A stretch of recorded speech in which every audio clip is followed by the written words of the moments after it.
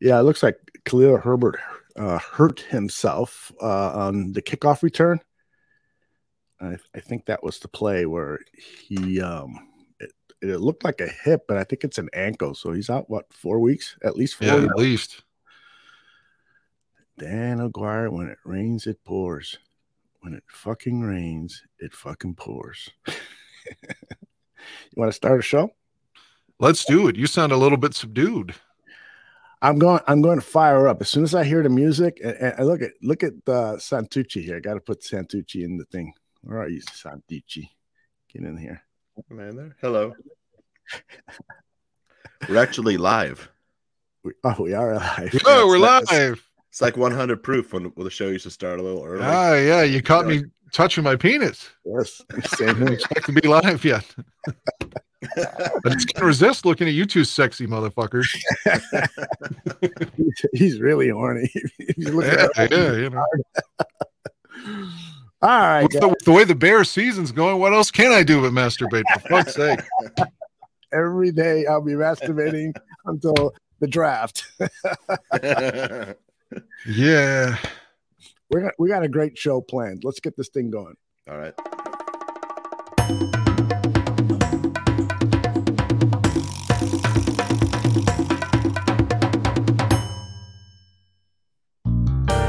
Put the children to bed. It's time for Dan and Aldo to bare their souls.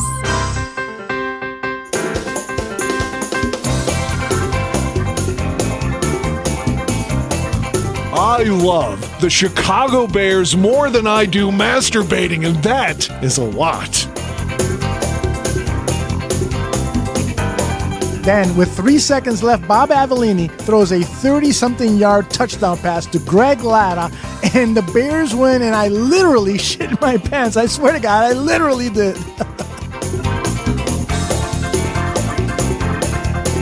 Eric Kramer, for me, I love the guy. He's a tragic figure. I mean, he embodies all that is. If they don't run the ball here, I'm going to vomit. I swear to God. Look, I don't mean any disrespect. He just didn't play that well. Not for a guy of his caliber. You know, they won, but I'm going to be miserable all week because they stunk. I don't really have any recollection of that at all, but I guess perhaps I blacked it all out. So, Dan, tape is the ultimate tool for scouts and for coaches to evaluate players, to detect plays and so forth. And they spend hours looking at tape, right? Why do they so often get shit wrong? I love the efficiency of bourbon. Ladies and gentlemen, Dan and Aldo.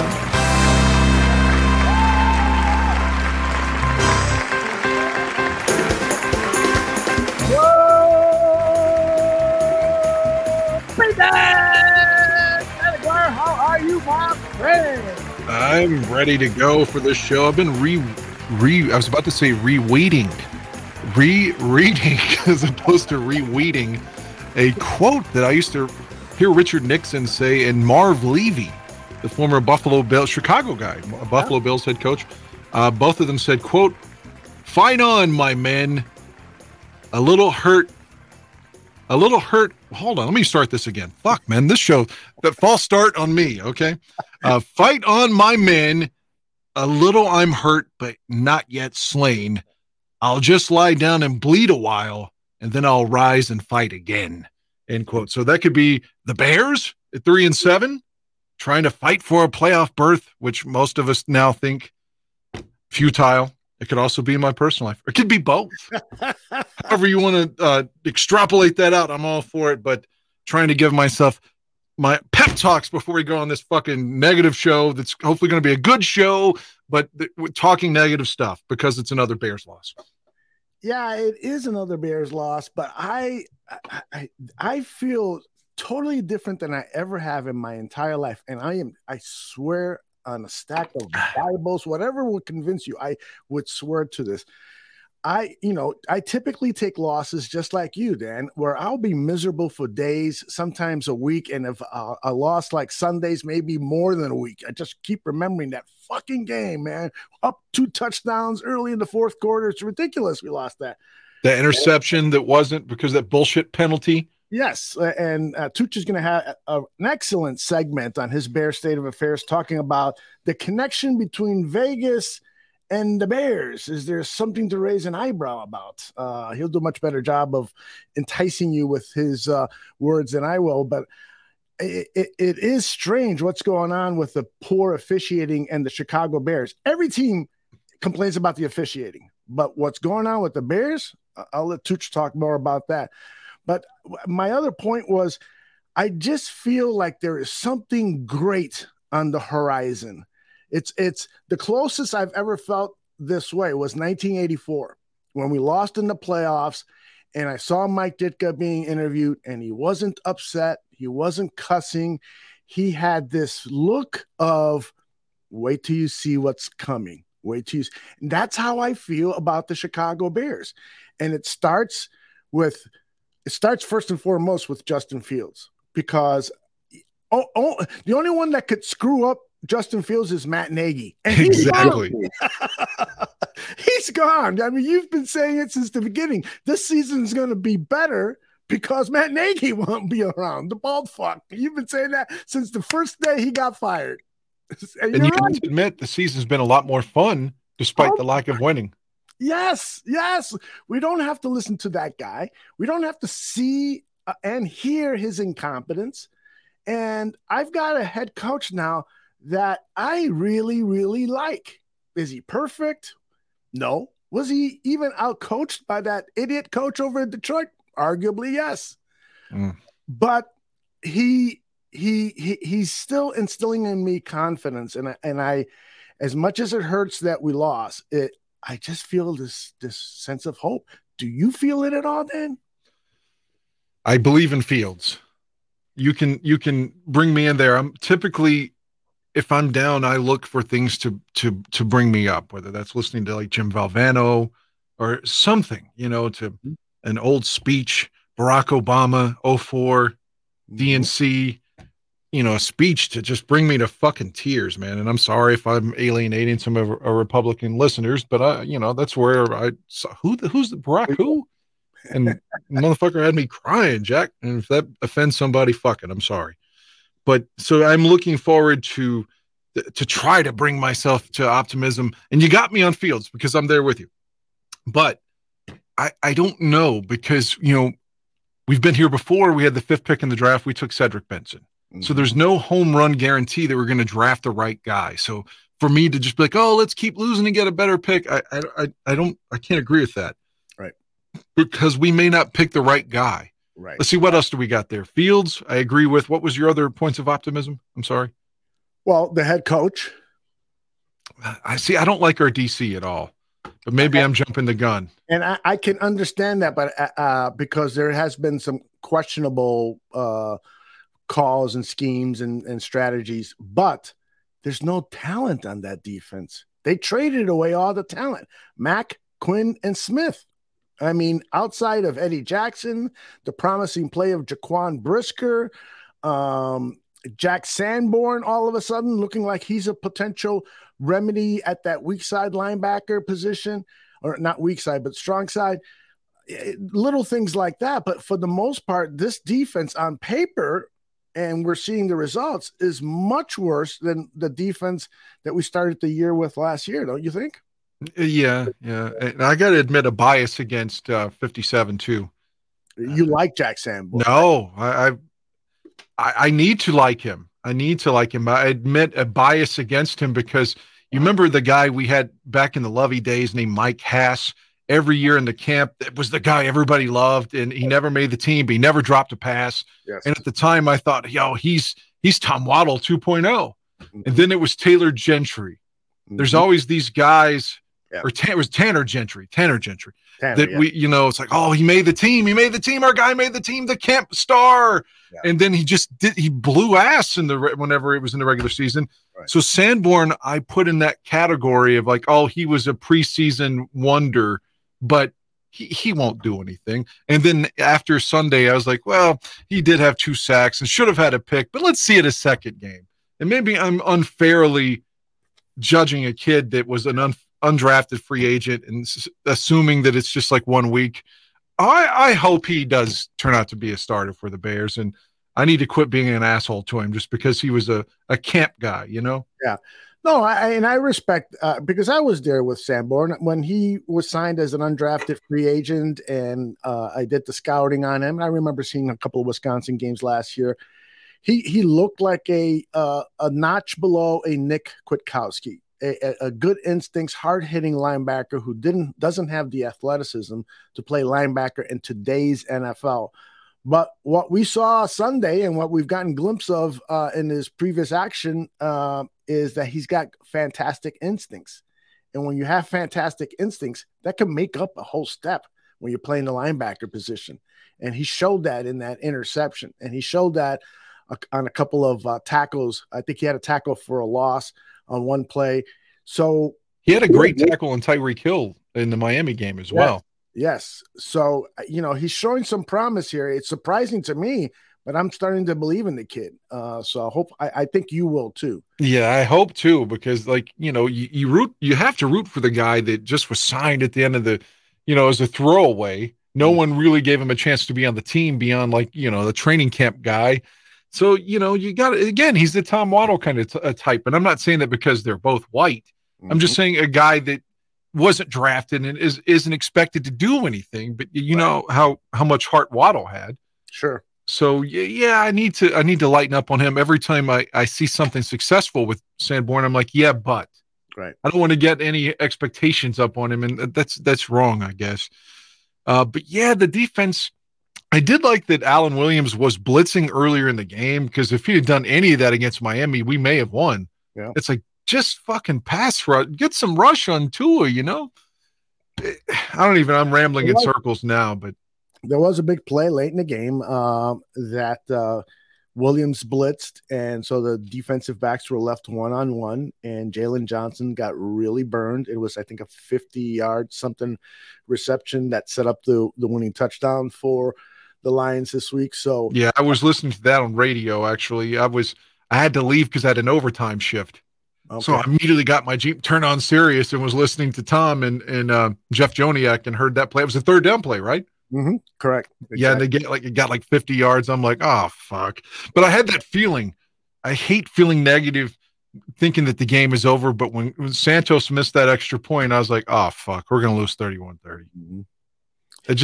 It's like you make 40 straight field goals, but that's his third miss on extra points. You know how I felt then? When we got the ball left with 2:30, I thought we were going to win. Oh, I did too when they got the ball back. Yeah. I was ready to go on DraftKings and see if there was, some cool play that I could have bet on, but I don't think you can bet on a game in the last 2 minutes or so. Do you think Santos was out partying the night before where it was his birthday?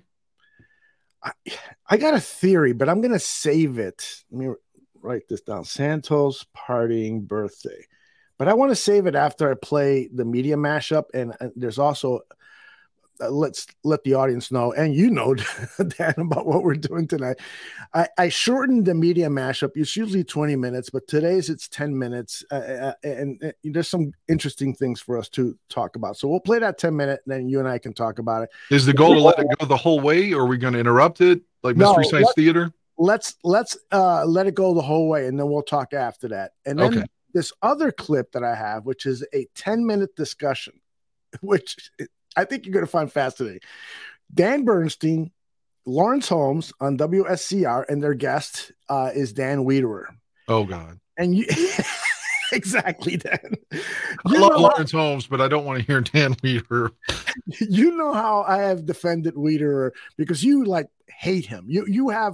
He's up there in your list of top 10 hated people, along with Aaron Rodgers and Donald Trump. No, he's not in that realm, but okay. he's a negative fuck, man. He truly, people call me negative, but like I said, if he was covering the beat during the 85 season, he'd be like, I don't know, Walter's getting a little old. I just don't see it. Exactly. He'd find a way to say the Bears couldn't win. He's that way in this 10-minute clip, but even more than that. Oh, my God. I listened to it and I started saying, I think I hate this guy. I think I hate Dan Wiederer. I think I agree with Dan Aguirre. Dan Wiederer is worthy of being hated. And so we'll have some fun stopping and commenting on that. So when do we get to that? And then we'll bring in the two about 9:15, 9:30, and we'll have fun with him. So let me play the media mashup now. And after that, we'll do our Mystery Science Theater on Dan Wiederer, Lawrence Holmes, and Dan Bernstein. Here comes the media mashup.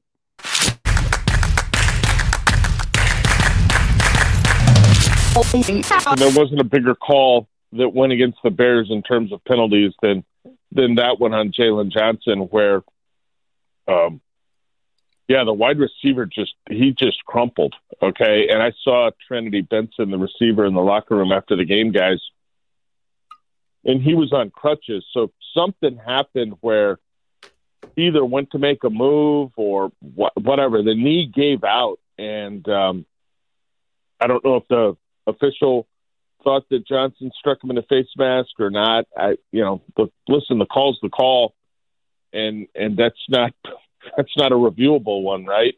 So you kind of have to live with it. But to your point, Sanborn did a nice job, and as much as we've hammered this Bears run defense, guys, and we've been on it all year long, talked about it before the season kicked off, how we figured this was going to be a major concern for this team.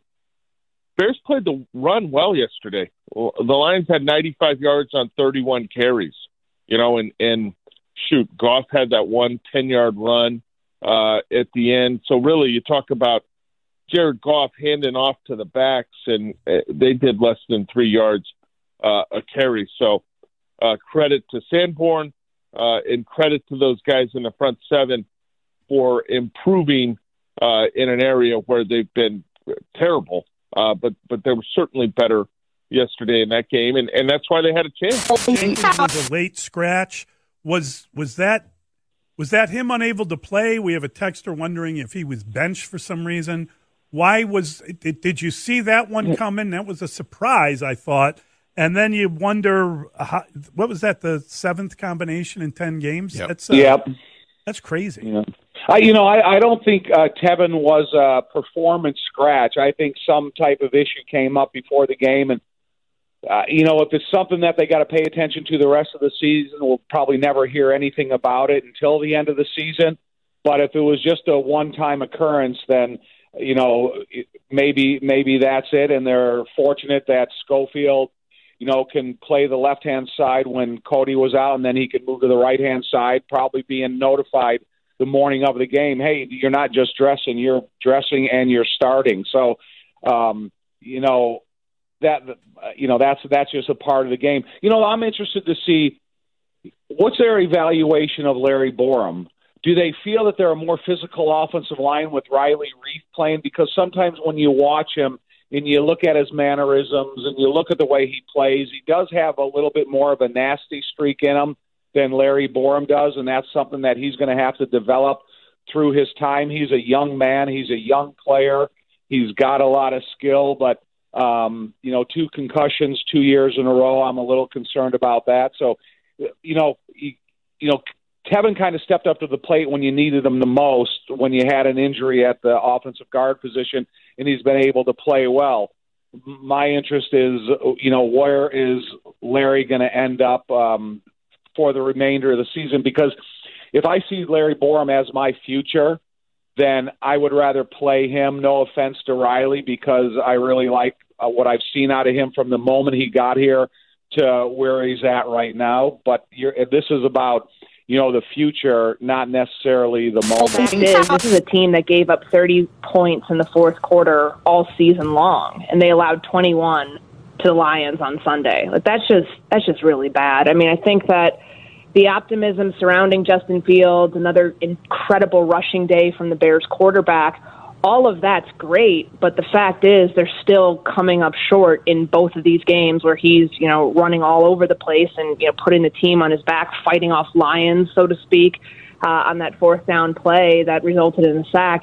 He can't do it alone. There's a lot of takeaways, I think, that are positive, and I still think that the temperature of this fan base, they see their quarterback progressing on a week-to-week basis, but this team still can't tip the meter the other direction where these close losses become close wins. And I think there's a lot that has to do with the fact that you got to win games through the air. And I tweeted something about this yesterday, and apparently anytime you criticize a quarterback or any offense that can't throw the ball, you're a hater. But you have to look at good teams. Good teams are not one-dimensional when the game matters. No matter whether your defense has given up 21 points in the fourth quarter, you had a chance to lead a game-winning drive, and that's on everybody. That's on conservative play calling. That's on the quarterback. That's on pass protection. That's on receivers. And until they're able to do that, they're not going to win these close games. You go back to that game against Miami, there was the third down pass to Chase Claypool that didn't result in DPI. Well, you still had another chance, and it was a good throw from Justin Fields to Equanimeous St. Brown, and it resulted in a drop. They lose by 3. They lose by 1 yesterday because they can't move the ball to get in field goal range there at the end, and that's what's gonna require this team, or what's going to be required of this team to make the next step. I talked to Darnell Mooney about it yesterday, and just how good they are in a lot of respects. Running the ball is what their identity is. That's fine. You can be a team like that. But when it matters, you got to be able to throw the ball at the end of the game. You got to be able to win games that way, and that's where they keep coming up short these last 2 weeks. Looking forward to seeing more Chase Claypool, and yet he plays 19 out of 61 snaps, down from 26 a week before. Any explanation why, or theory why that might have been the approach? No, because, the whole time we've been hunting for this big wide receiver package, I was confused by N'Keal Harry not being activated as much as the concern for why Claypool wasn't used as much. Because, they got Okudah, who's 6'1", but the other, the corners, the cover corners, they're all in the 5'10" to 6 foot area. And you think of in the land of giants, including Cole Kmet and N'Keal Harry and AQ St. Brown and Chase Claypool, you would think that it'd be, using play action or just using the passing game. These are more identifiable targets because of their size. But I also think that Claypool, again, it's going to take him a couple weeks to get really up to snuff with everything that's required out of him. Because if they go to the line of scrimmage and the defense offers you something completely different, does he understand the audible system and what the next play means if they call it at the line of scrimmage? But I don't want to use him just as a blocker. I want to use him as a real threat. But there's going to come a point in time where Justin is going to have enough trust in his arm that when these guys are covered, you got to consider them uncovered. Because when you look around the league or the generations of great quarterbacks in the NFL, they throw these guys open, and they give them an opportunity to climb up over the top of the defensive back that's covering them. I thought that the touchdown pass by Justin to Cole Kmet was a really smart throw because he put it up over the top of his head. There's no DB that's going to have that vertical leap at that moment and be able to tip the ball out of the sky where Cole can go up there and reach above his head and make a great, handed catch at that point. So, I was a little disappointed in the lack of the use of Claypool. I was disappointed N'Keal Harry was not activated, and it's just part of what I was hoping would be the development as the season winds on. The quarterback's making incredible strides, and that's something that this fan base can be really excited about. But they should have won that game yesterday. The swing of momentum, and when players are talking about feeling the momentum shift on the sideline and not being able to get that back, that's tough. And you go back to, I watched it this morning to make sure, I went through all of the penalties, and you can think what you want about the illegal hands to the face. It's a rule that is pretty freaking clear. You cannot have your hand pushing somebody's face mask. You cannot reach in the neck area. Refs are going to call that, whether you think it's a ticky-tack call or not. I'd be more upset if I was a Bears fan about this Kyler Gordon late hit because he was trying to make a play on the ball. It just so happened that Jared Goff sold that as he was going out of bounds and then tripped himself, whatever. All of those self-inflicted wounds, that's not who this team is. They're a really well-coached team. Penalties for 86 yards yesterday. At some point, you can't blame the refs for all those. Some of those you got to put the onus on the players, and I know that that's frustrating, but when you are supposed to win a game because you're up and you come back after halftime and you put up 14 points, at some point you got to look in the mirror and say, well, that one, moments of that, more moments than not, were on us than the Lions or the refs. All right, we're out of time, but just very quickly, why is Chase Claypool only on the field for 19 freaking snaps of 61?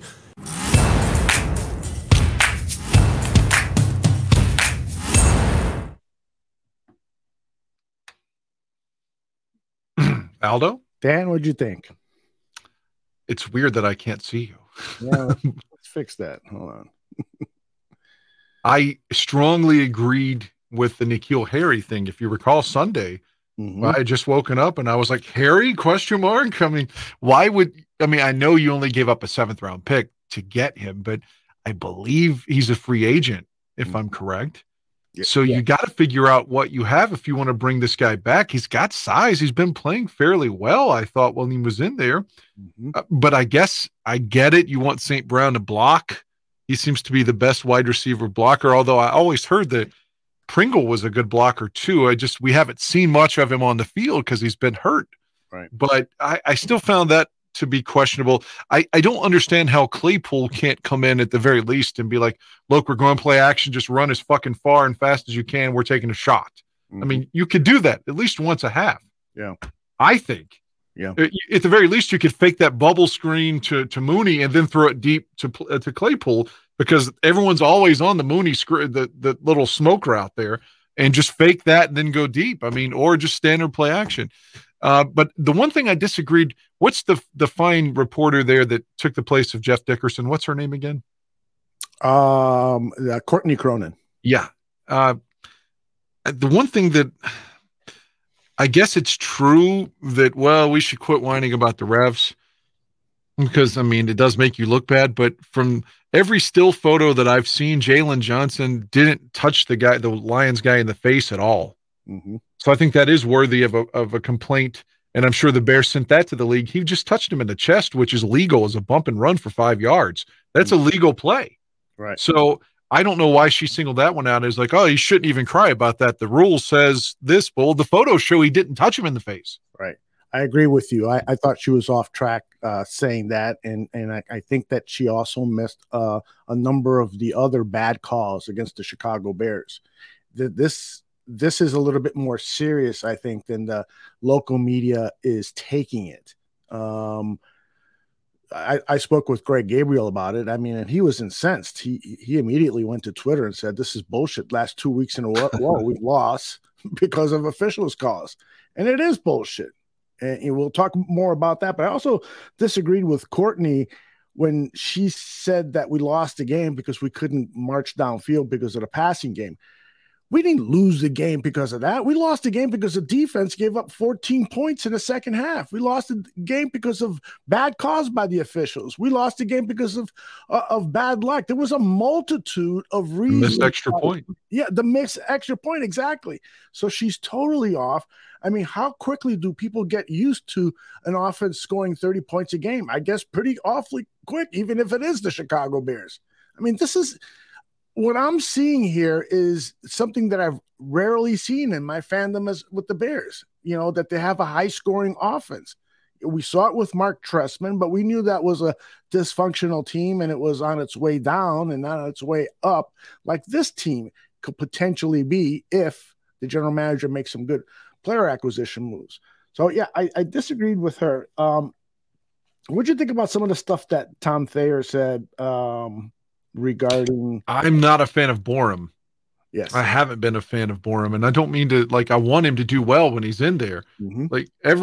I don't want people to ever think that when the game's on, I'm rooting against a certain player, because I want everybody, all 11 guys to earn long-term contracts that are playing. Please prove me wrong. But I'm kind of happy that he's not playing. I don't know if he's I don't want him to be hurt, but yeah, I agree. I guess Tom was saying if Borum's your future, then you have to play him the rest of the way. But to me, Fields is your future, and Borum was one of the problems that was getting him hit relentlessly.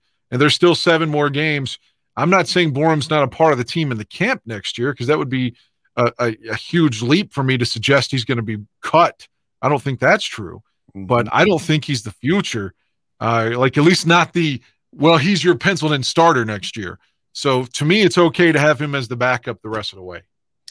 Yeah, unfortunately, I have to agree with you because I've been high on Larry, but there is something going on that we are not seeing the improvement we should out of a second-year offensive lineman. And it's still early in his career, and he could progress. But as Thayer said, these 2 concussions are also concerning. And the fact of the matter is that Riley Reiff is outplaying Larry Borom. And I couldn't agree with you more than when you said, Justin Fields is the future, first and foremost, and then offensive linemen and stuff. So you got to protect Justin Fields. And so that makes a lot of sense. A hell of a lot of sense. Yeah, I mean, not to pat on my own back and say I know what I'm talking about, but like to me, number one is got to be your top priority. And I hope, given the fact that the national media seems to be, like wowed by Justin now, because I was reading people that normally like Dan Orlovsky, these kind of types were suggesting he could be a Pro Bowler this year, and these are people that like 6 weeks ago were saying he couldn't play quarterback at all. Right, exactly. So, but my point is, I hope that the Bears and Ryan Poles are like, fuck, we do have something here. We've got a guy. We don't have to worry about drafting a quarterback, whether it be the 5th pick, the 6th pick, or hopefully lower, because I still want us to keep to win, especially this week against Ryan Pace and Phil Emery. At least Phil, I felt like, he always talked like, oh, we want to win multiple championships, and like he wanted to do it. I'm not saying Pace didn't want to do it.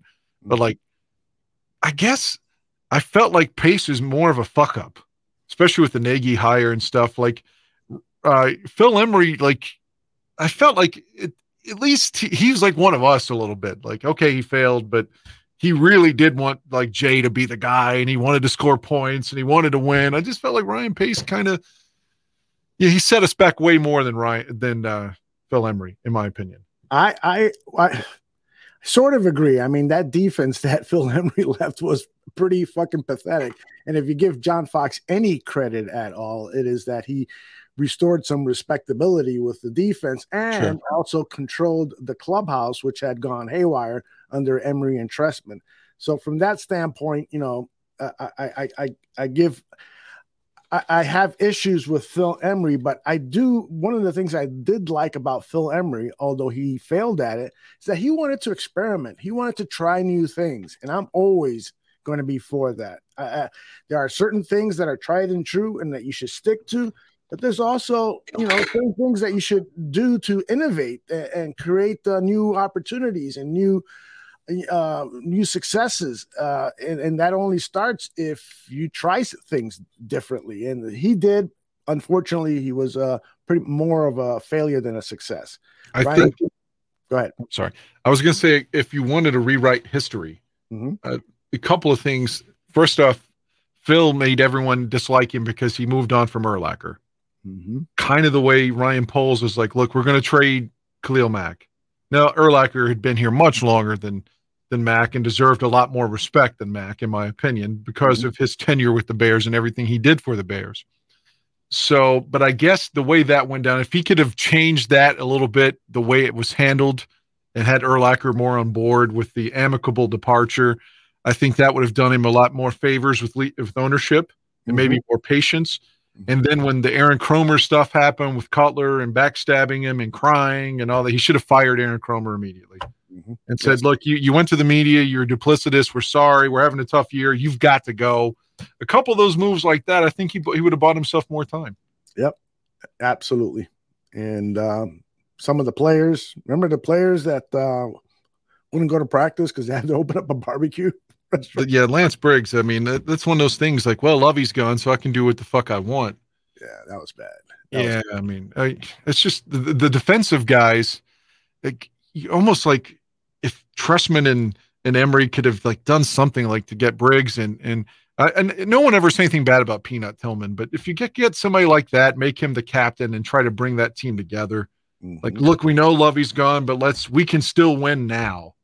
We've got Brandon Marshall and Alshon and Martellus and Forte and Jay on the other side of the ball. We can score points. If we have a decent team at all on defense, we can win. So a couple of things you can look back and say that if they do a couple things differently, maybe that whole regime is different. I mean, the outcome is better. Yeah, exactly. They may not have had sustained success, but would have had some more single season successes than we witnessed. All right, I want to get to this. I think you're going to enjoy this. It's also going to annoy you. And so it's a 10-minute long clip. We're going to interrupt it and jump in. And it is the Bernstein Holmes Show. They're talking to Dan Wiederer about what has been accomplished so far this season. As you would expect, Dan Wiederer is a negative Nancy. He's a bitch. Let's put it in street terms. Hey, before you hit play, I don't know if you know this or not. I don't listen to, especially when the Bears lose. It's hard for me to want to hear anything else about it, in terms of the post games. But I did listen to the podcast of Ed and Dan. Ed O'Branovich said Justin Fields. He's like, he said, this is a paraphrase, but don't fool yourselves, folks. Justin Fields is a below average quarterback. He's 5-15 as a starter. And as long as you have this kid, you're not winning. And my point of that, I said that with the other Dan last night, was that you can justify, we're losing because we're going to get a better draft pick and this season's over, and Justin's playing better. But on the flip side of that, there are people using these losses against Justin and trying to paint a picture that he's not a winning quarterback. He's just a running quarterback. He's this or he's not that. So, and again, O'Branovich, a Bears legend. 63 world champion. He had the big interception at Wrigley Field. We know everything about the guys. I'm saying, but so even he's now saying, well, Fields isn't winning enough. So I don't want that to be a topic going into the offseason. Well, he's not this or that. So let's draft somebody else. Yeah. I love Ed O'Branovich. Ed O'Branovich is one of the reasons I fell in love with football, because I saw him interviewed and the way he talked about the game and about playing with his teammates and how you had to be a tough son of a bitch in order to succeed in football were things that I was attracted to and helped me grow this intense affinity for the game of football. But when I listen to Ed O'Branovich now, I do believe that the game has passed him by. He is still operating under the 1960s, 70s style of football, and he really hasn't learned, some of the defensive schemes that are being called up now. He doesn't understand that there are umbrella concepts, that there's they don't play defense like they used to in his day. They want to stop the long pass. He's cover 3, cover 4, everything in front of you. And he's asking for defenses to play totally different. And maybe, hey, he could be fucking right. Maybe that is the solution to stopping. But when 99% of the defensive coordinators have adapted this Vic Fangio style of defense, it's because it works, because there's success with it. So when Ed was younger, just to say something somewhat funny, but I think it's true. When Ed was younger, if you had a suit on, he looked like he could have been in the crew with De Niro and Pesci and Ray Liotta and Goodfellas. Absolutely. He looked like he'd be like, funny how? Right. Am I here to amuse you? Ed is probably 20 years older than me, and I'm sure he would look at me and I was shitting in my pants. So hopefully nobody will play this for him. But I don't agree with some of the stuff I've heard in the past. And I know you were paraphrasing what he said about Justin Fields, but it's just totally fucking wrong. I mean, yes, Justin Fields has to become a better pocket passer. Absolutely. But guess what? He's doing it as well as any of those guys that were drafted in the first round, maybe a notch below Trevor Lawrence, maybe not. And don't be fooled by the numbers. All of these other quarterbacks have come into better situations. And one of the things that you hear in this upcoming clip and some of the stuff that you heard in the media mashup earlier, I think there's a way too much disrespect for this Detroit Lions team. I mean, I know Don Burr is probably going to have an orgasm that I'm paying the Lions a compliment. But on paper, that team has double the amount of talent than the Chicago Bears. They had a good draft pick. Aiden Hutchinson, who you saw what he did against the Bears, that guy is a stud. He's already playing at a star level because of his tremendous athletic skills. Jeffrey Okudah, their number 1 draft pick from about 2 years ago, he's playing now at a high level. Amon St. Brown, he's one of the best wide receivers. Their offensive line is a top 10, maybe top 5 I like line. And that other receiver they have too. What's his name? Khalif Raymond, is it? Khalif Raymond, yes. He's good too. Yes. DeAndre Swift, that running back. This team is stacked with players. You talk about a flag that should have been thrown on his touchdown run. Jesus Christ. How about it? So, for some reason, people think that, all of a sudden, because we brought in a new head coach and Nagy is gone, that the talent level got better. Well, didn't you pay attention that we lost these 3 stars and on the defense? That we've got a ragtag bunch of journeyman wide receivers, if not journeyman guys who have failed. Equanimeous St. Brown, I was hoping and praying that he was going to have a great season for the Chicago Bears. But he's playing like he did with Green Bay. Just sort of, he's a good blocker. He's going to drop a pass now and then, and he's not special. And this team's offense has nobody that's special.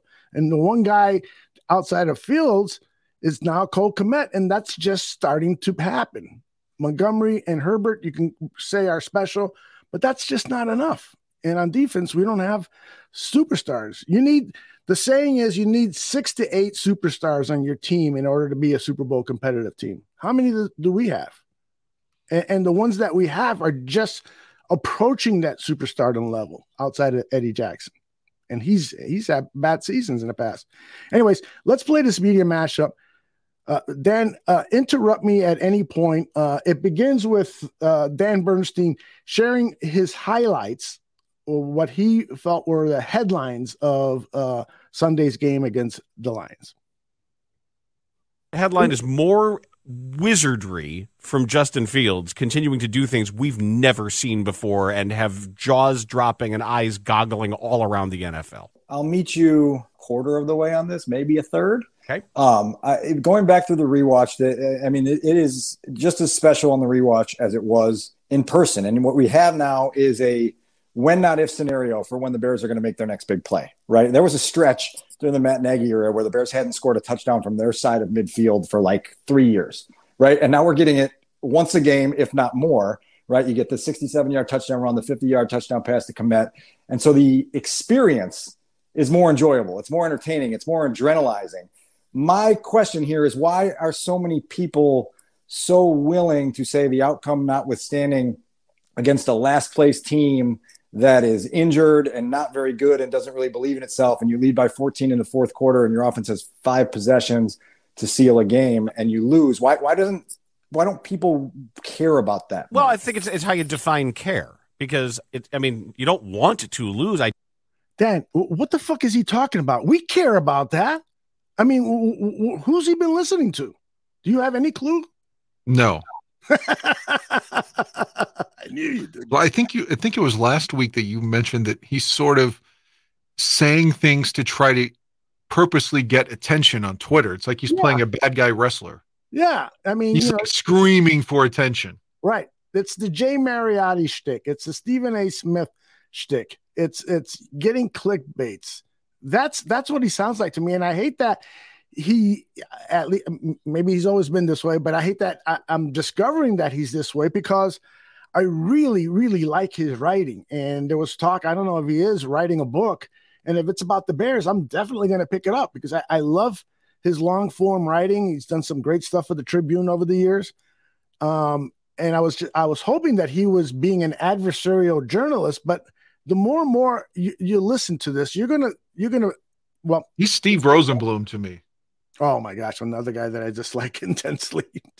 And I don't want to be accused of, because it felt like whenever Rosenblum would respond, he would basically say, "Well, you're an anti-Semite," and this has nothing to do with ethnicity, religion, or anything. I just thought that he was the kind of writer that said shit to try to get attention. Absolutely. To make you mad, to make you angry at him. And I feel Wiederer is the same way. There's no doubt about it. No doubt about it. All right, here we go. Ideally, you'd probably rather win, but I don't think they're any further away from winning a Super Bowl because of the outcome. Are they any closer to winning Maybe. the Super Bowl because of the highlight reel plays? Well, no, they're closer to winning a Super Bowl because of the improvement in draft position. Maybe. Right. But I'm saying that's arguable. Stop. At least that is a tangible, arguable thing where most of these guys who are bad aren't going to be here. So I'm not really concerned about it. So this is where some. That's a key point there, Dan. Right? Okay, so he says something to the effect of, "Are we any closer to winning because of these highlight plays?" Mm-hmm. Yeah. So now you're like, to me, maybe I'm being too sensitive, but I feel like he's trying to say that like Fields is being selfish and creating these highlight reels for himself. Like the dude's trying everything he can to pick the team up and to win the game.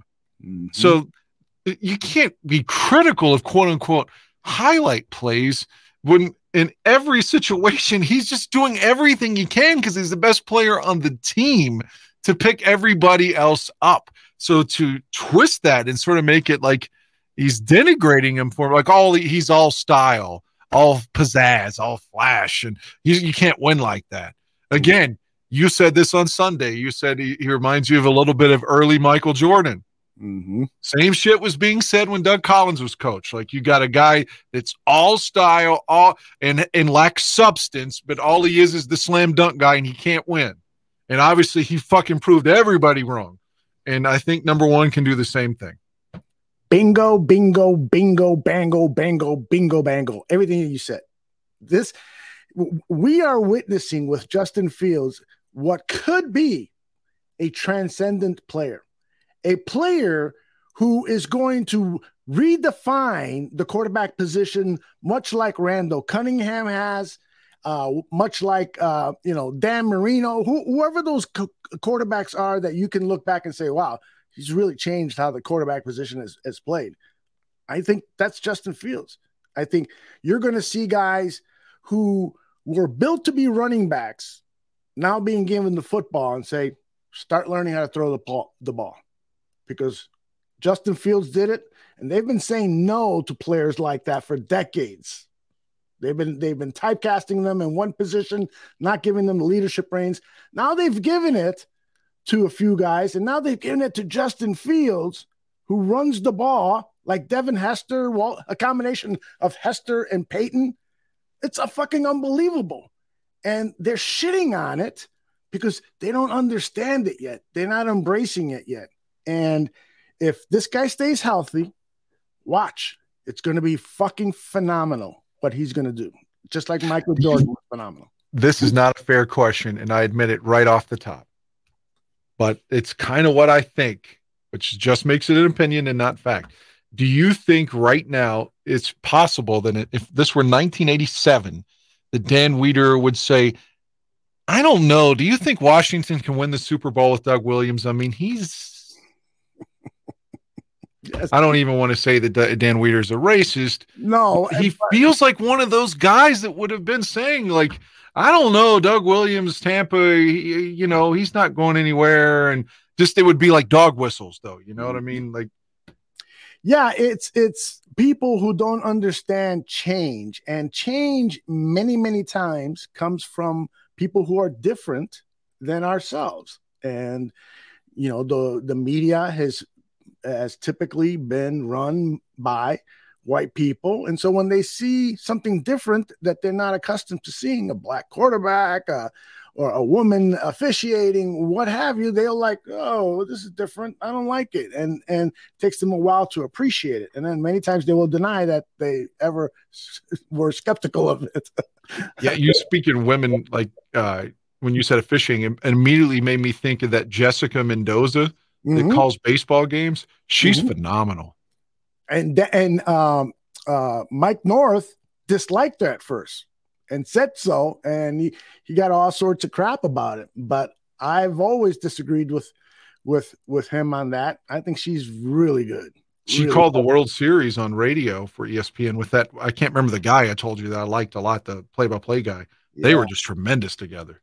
Yeah. Well, yeah, I wish I would have listened to some of that, because there's one sport that is perfectly suited for radio, and that it's baseball. And when you get two good baseball announcers in there, it's awesome. Vin Scully. I know you don't like him, but No, I like Vin doing baseball. I thought he was so boring doing the NFL, though. But listening to a Dodger game or even a playoff game. Remember, he worked for NBC doing baseball games, playoff games in the late 80s. Mm-hmm. He's fine on TV, like during baseball. I just thought he really, really sucked during football. Yeah. I disagree, but, doesn't mean that I'm right, although I am. Back to the Bernstein Holmes WSCR show with their guest, Dan Wiederer. Some of the conversation gets skewed for me that I don't get, because there's a sentiment in the city right now that the Bears have a roster with like 40 holes on the 53 roster spot, right? And it's just like, all these guys stink and they're not going to be here. Well, what gives you faith that they're going to fill 35 to 38 of those holes in the offseason of 2023 in a way that makes this hum? Oh, it may not change. Right? Why not? Why have faith that they're not? I mean, I don't understand that mentality. It's like, in Dan Wiederer's eyes, when he expresses like that, something like that, it's, we're doomed. We'll never make it. Remember that TV character, the cartoon character? It's a pessimism on a monumental scale that defies reason. Logic. You made me think of the SNL character. I can't remember the lady that played her, Debbie Downer. Yes, exactly. Yeah. He's Dan Downer. We got a nickname. I tried to call him Mr. Negativity, but we've got Dan Downer. But then again, maybe that's me too. I don't know. No, sometimes you're that way, but in your heart, sometimes you become a curmudgeon when the Bears are. Curmudgeon maybe is not a good word, but your disappointment is so intense. It's something else. I love it. All right, here we go. Take a lot more than 1 year. Okay, so what I guess maybe that's where my confusion is, and maybe you guys can help explain it to me, is what do we feel has been unlocked here? Because in my opinion, what has been unlocked here is we now have a more adrenalizing, more entertaining, more energizing brand of football that we're watching, and so the Sundays are more fun, but the long-range goal isn't any closer, right? Like yes, it is, because you're not drafting a quarterback this year. Duh! Fucking duh, Dan Wiederer! Come on. How can you say we're not closer when we have, for the first time, maybe in the history of the franchise, a true franchise quarterback outside of Sid Luckman, I guess, and Jim McMahon? This guy is the real thing. Hopefully, we're closer to learning that. So I don't understand Dan Wiederer's pessimism. It's too intense for me, man. Yeah. Unless Fields would be like RG3 and get hurt, because people forget how good Robert Griffin III was that one season, and they just look at him as a bust now. Unless something horrible like that happens to Fields, I mean, he's not a bust. People are trying to say that early in the season.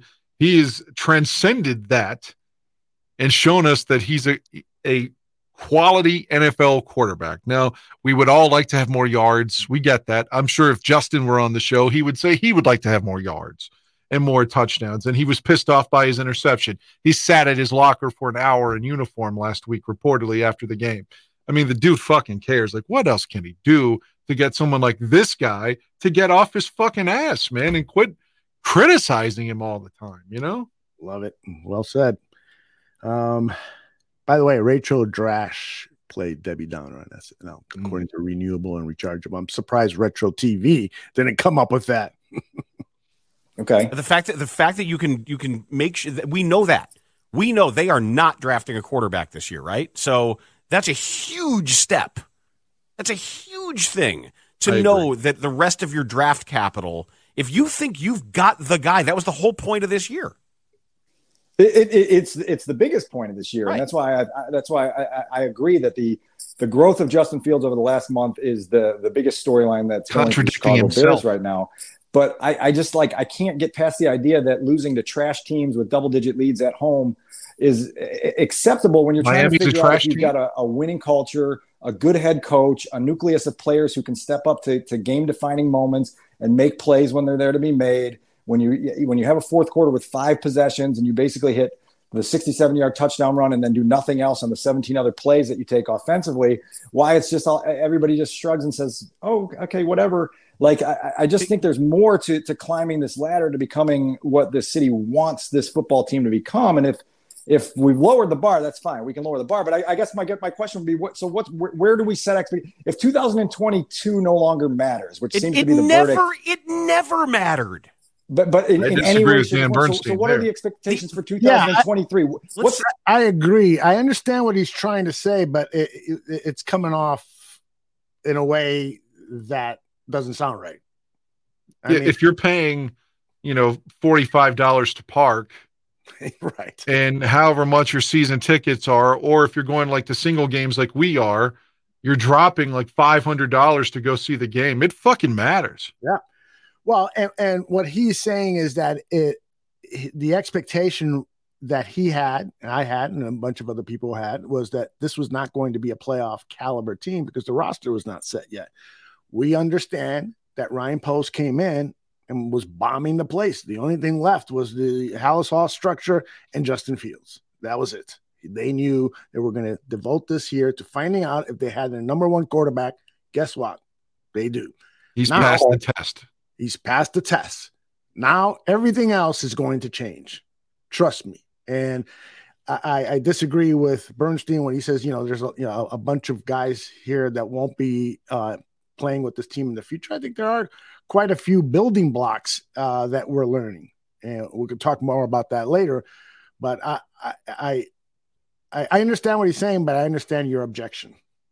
What's the next thing that matters? We'll see what the roster looks like. I compare this to the 2013 and 2014 Cubs when Theo Epstein said, "Look, I'll be able to write your columns for you because I know what you're going to say." And all those columns were the same thing about they're learning how to lose and bad habits are setting in. And his whole point was we're going to be bad for a while because we need to completely reallocate where our resources are and how we're doing this. Do you believe that Ryan Poles is Theo Epstein?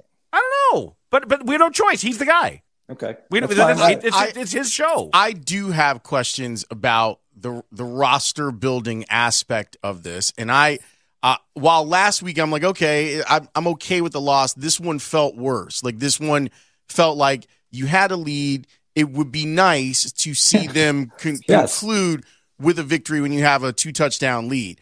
But I'm with you on this, Dan, where I'm looking at some of the choices that are being made. And to me, this is where breaking news. It's off topic, but it just came to my phone. So I just got a text, and this is from a Democratic perspective. I will admit they want me to give them money. Donald Trump has officially announced his 2024 presidential candidacy. Well, I know that in the chat room, some people are very, very happy to hear that. I know here in my household, there is nobody happy to hear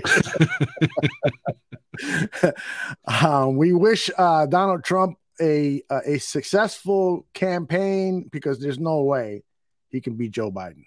I won't say that. Some people thought we wouldn't lose to Detroit. Yeah, true. But nobody thought he was going to beat Hillary. There's no way that Trump beats. My gut, Ron DeSantis would be a different story. That would be a totally different story. But right, we'll talk about that later.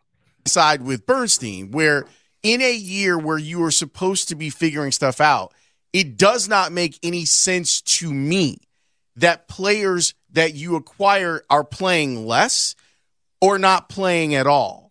That to me, Velus Jones being inactive yesterday is silly. See, I don't like that from a professional sportscaster. He should know. Velus has played himself out of the lineup. Exactly.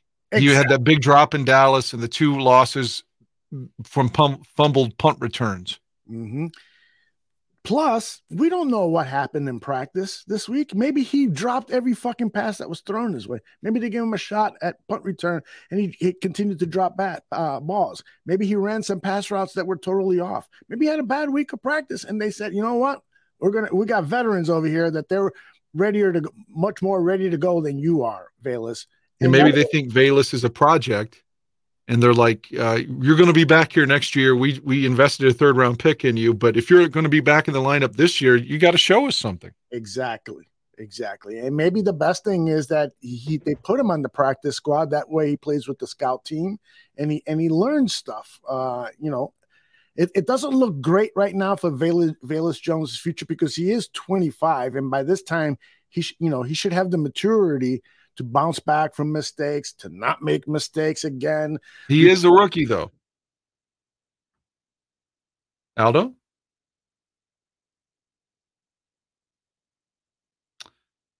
Nope. Tooch? Aldo's gone. So, okay, Aldo's back.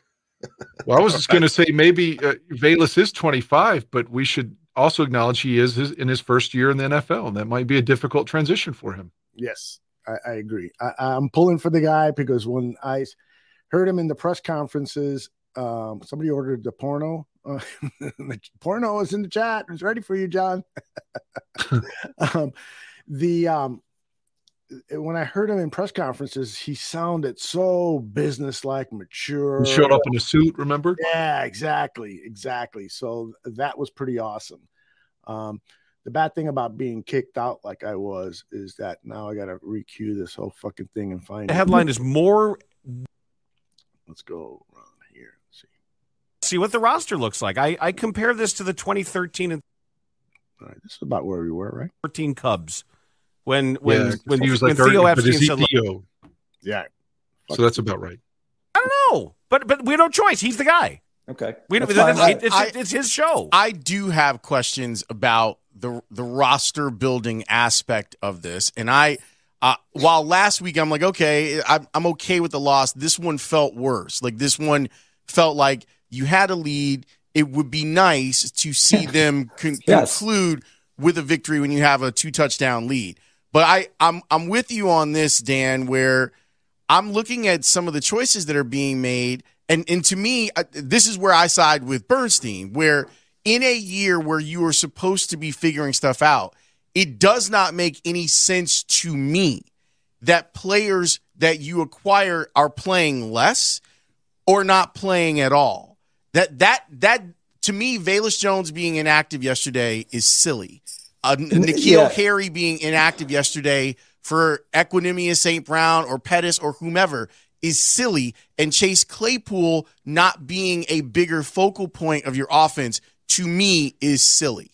First of all, if we're going to argue that the most important part of this season is Justin Fields' development, well, then you want to surround him with pieces that are reliable, right? And so this is why Velus Jones is inactive right now, because he's going to hurt your quarterback's development, because at this stage of his growth process, he's not reliable. He can't catch balls, and he doesn't know where to be all the time, right? And so as an offense that's trying to gather momentum and turn the future potential star quarterback into something more, you can't play those dice rolls when the priority is making sure that Justin's growth continues in a momentum building fashion. But Dan, that's a major failure by Ryan Poles then. Okay, so that'd be the second point of this discussion that I was going to bring up. Is there's a sentiment out there that, okay, we've established that Justin at the minimum is a difference-making starting quarterback in the NFL, right? Like he's proven that to us over the last month. Now all we got to do is get him some receivers. Well, now you're putting faith in Ryan Poles to go out and reassemble the receiving core when the draft pick of Velus Jones hasn't worked out. The signing of Byron Pringle hasn't worked out. N'Keal Harry, which was a very low-risk dice roll, hasn't really done anything for you. All right. So, oh God. First off, Pringle's been hurt. Exactly. Now, it's just like Lucas Patrick has been hurt. Neither guy's going to sit here and tell you they've had their best season, but it's been uneven because of their injuries. Mm-hmm. And then N'Keal Harry's done nothing wrong. I mean, if we're making these excuses for Claypool that he doesn't know the offense yet, well, it took Harry because Harry was hurt and didn't come back until the New England game. Right. So he's been back, 3 games? Mm-hmm. So, I mean, he's done nothing wrong so far. I mean, he shouldn't have been a healthy scratch, in my opinion. But to say he's done nothing, that's not fair either. Right. I think that Wiederer doesn't understand the plan. You know, when free agency started last season, the Bears had about $30 million after the Khalil Mack trade. And the decision was made to immediately find that answer at the 3 tech of the defensive line, because that's the most important position in the type of defense that they're running. Poles made a mistake.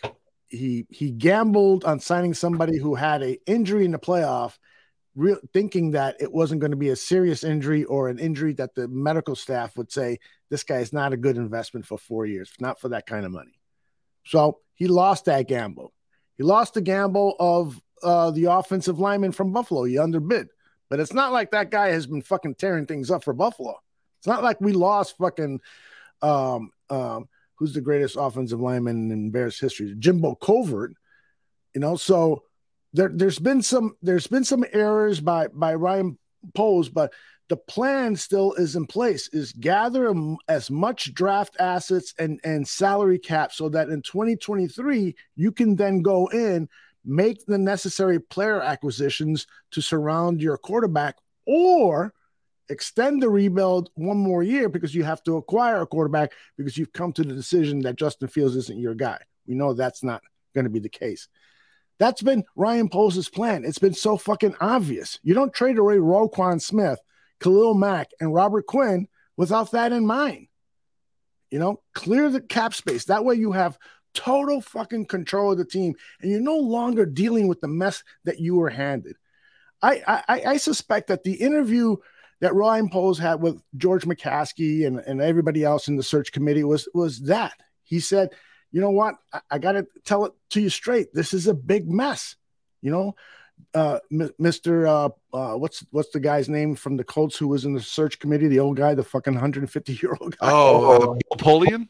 Polian, yes. Mr. Polian, you know what's going on here. This team is severely over the salary cap. A bunch of old, aging veterans. The only thing that you have is the possibility that you have a franchise quarterback. The best way to address this, blow every fucking thing up and let me start from scratch. And everybody turned around and said, yes, it's something every other general manager who's been interviewed did not do. Ryan Pace should have said, I need to blow it up. Phil Emery should have said, I need to blow it up. But they all tried these get rich, get victories quick schemes, and those generally don't work. They work once in a while. The Raiders and Washington Redskins of yesteryear, they had success with that approach. But the surest way to get economically sound again, something the McCaskey family wants, and also have better control of the roster, is to blow it all the fuck up and start over. And you don't have to worry about giving Justin Fields the big top money until really 2026. He'll be on his 5th-year option in 2025. So you've got these 3 years to fucking bolster up everybody around them and give them outstanding weapons like Tua has. Give him a great offensive line like Mahomes now has. Give him a good running game like other quarterbacks have. So that's the plan. I don't understand why a professional like Dan Wiederer doesn't get it. Are you angry at me? I agree with you. Thank you. I mean, again, I still thought that there was a shot that they could potentially win this year. You convinced me a couple of times. Yeah, just to get Nagy out of the way, I thought it would be a huge deal. Mm-hmm. And I think, again, not to say, well, I'm smart or whatever. And I know it's coulda, shoulda, like Parcells says, your record is what it is. But I mean, seriously, they're a couple of things away, whether that be fumbled punt returns or the pass interference against Miami, the missed extra point against Detroit, maybe that the tight end catches that pass against the Commanders on that Thursday night game, Smith Morset in Minnesota. There are a couple of things you could look to, and they could be 7-3 right now with the shitty defense. They could still be 6-4 at the very least. I mean, with a couple of things that just go the other way, just a little bit of luck. Yep. And this whole thing could be turned the other way around. So I don't know that I was that off base. Maybe I would have been, but maybe I wouldn't have been so optimistic if you'd have told me Roquan's going to be gone or Robert Quinn's going to be gone. And I honestly didn't care about Khalil Mack being gone, but I wanted him back. But I mean, I didn't think that was like, oh, now we can't win. I didn't think that. But you give up Quinn and and Roquan that does hurt the defense. But maybe Sanborn comes in and plays Roquan's role because Roquan's dramatically inconsistent, it seems. So, yeah, people are agreeing with you in the chat room, and rightfully so. The other thing is that they have, this team started off. I'm a little concerned because this team started off super disciplined. You remember they're playing preseason, hardly any penalties for a bunch of ragtag guys. 2 penalties against San Francisco in the rain, and then they have 9 Sunday. Exactly. So what's happened there? How come this, disciplined theory, this hits principle isn't getting stronger? Maybe he's not holding people accountable with that hit system. I know Jalen Johnson was injured on heading into the week last week, and was he questionable on Fridays? Yes. And I guess he wasn't 100%, and we should praise him for trying to go. But there were numerous times where he was loafing on Sunday. Yes, there's no doubt about it. And are you going to bench him? Are you going to say, Jalen, you're hurt and you're giving us what you can, but you're loafing? Mm-hmm. But if you don't enforce that, then the other people may tune you out. Yeah. Like, oh, you're saying no one can loaf and no one can do this, but you're not doing shit. It feels like Nagy, like there's no consequences. Yeah. Cliff asks, are the players getting run down by the season so far? I don't think so. I think that, the injuries, I think that some of these guys are just not as disciplined as they need to be. Case in point, Kyler Gordon is, to me, a guy that a lot of fans are down on, and I'm like, please, don't do to him what you did to Cole Kmet. Give him some time to develop. I was wrong about Kmet, by the way. Yeah, and I appreciate you saying that.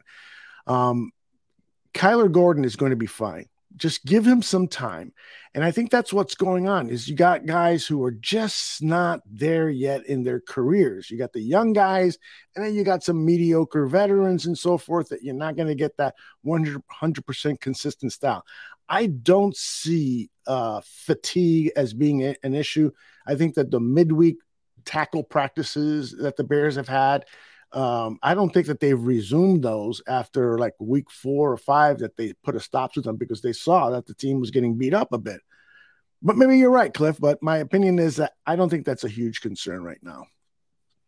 All right, back to our audio. St. Brown isn't giving you much. Dante Pettis is a punt returner who's basically taking away game day roster spot from a receiver because you need somebody that can be reliable enough to go catch punts for you. And so there's just a giant leap of faith to think that the Bears are going to get everything right in the next 1 to 2 years. And that's where I have more unease within me than apparently the rest of the city does because everybody's so intoxicated with what Justin It's said. not a matter of ease, but he's the GM. Like that, it's his show. He's the GM. Well, you don't. I don't understand what Weeder is talking about it. What does he want to bring in me and Johnny Zanducci to hold the draft?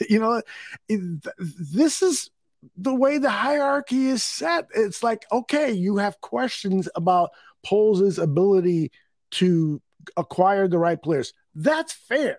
That's totally fucking fair. We don't know.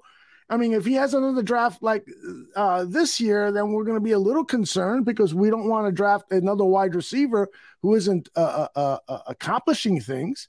But we do have to have some trust that now that he's got his scouting system department the way he wants, that this draft is going to be better than the last draft. And we got better draft picks. We got a more of an arsenal of draft assets.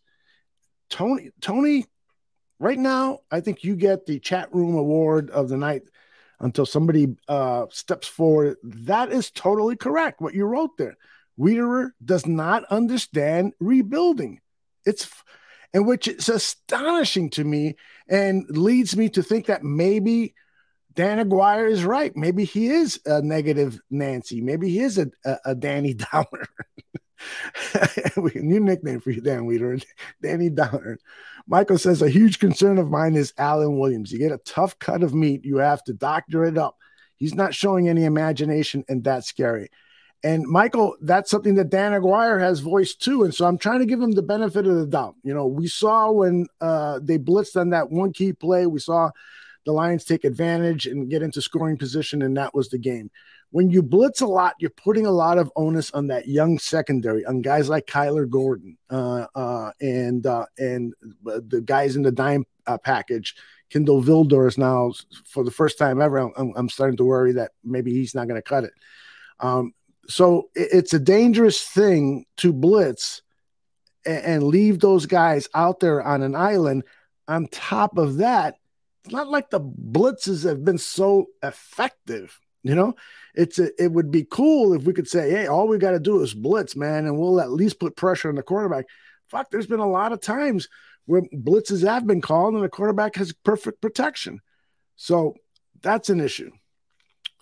Dan, are you back? Dan Aguirre had to go take a piss. It's got to be one of those long fucking Austin Powers pisses.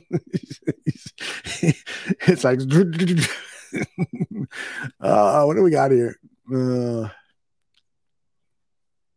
They signed a corner today. Oh, yeah. CJ Williams says they signed a corner today, and I did a little research on the guy. The guy has got the size you want for a cornerback. His last name is Lane. I forgot his first name. And he's 6'2", 195 pounds. He runs a 4.5. He was drafted in the 3rd round by the Steelers.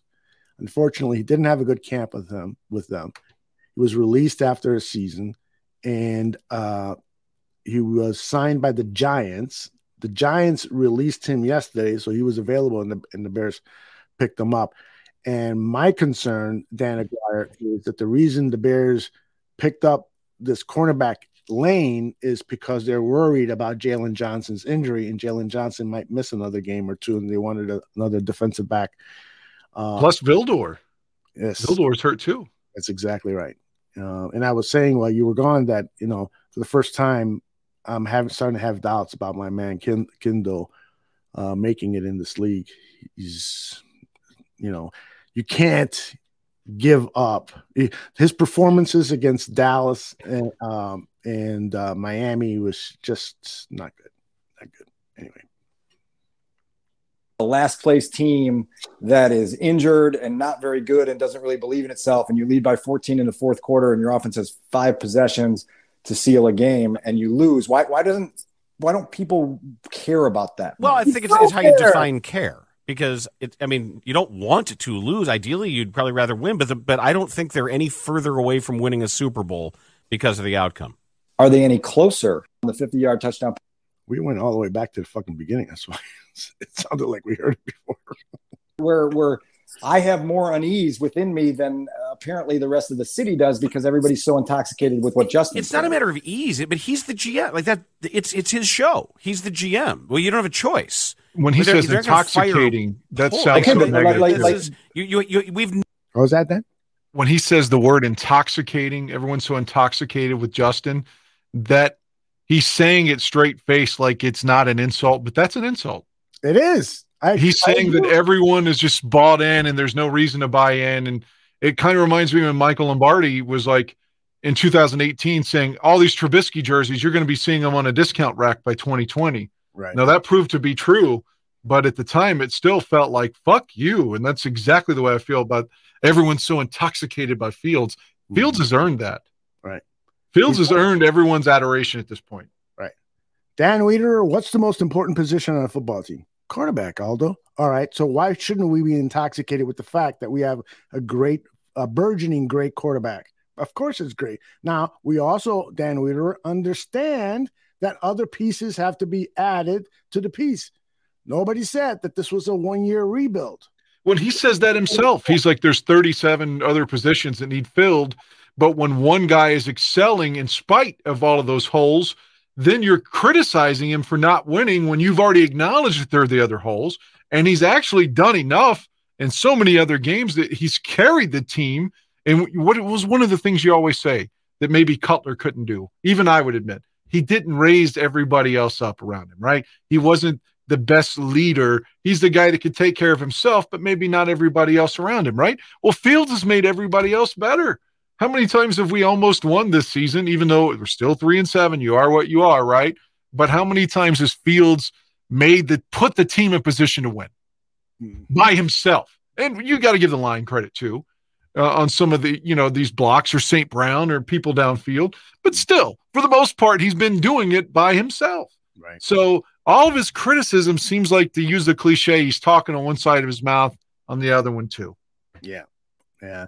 It's almost like WSCR say, "Hey, you guys, can you guys mix it up a little today? You know, last week's show was a little boring. You know, can you do your shtick? You know, where you fucking disagree with everything that the sky is not blue and stuff."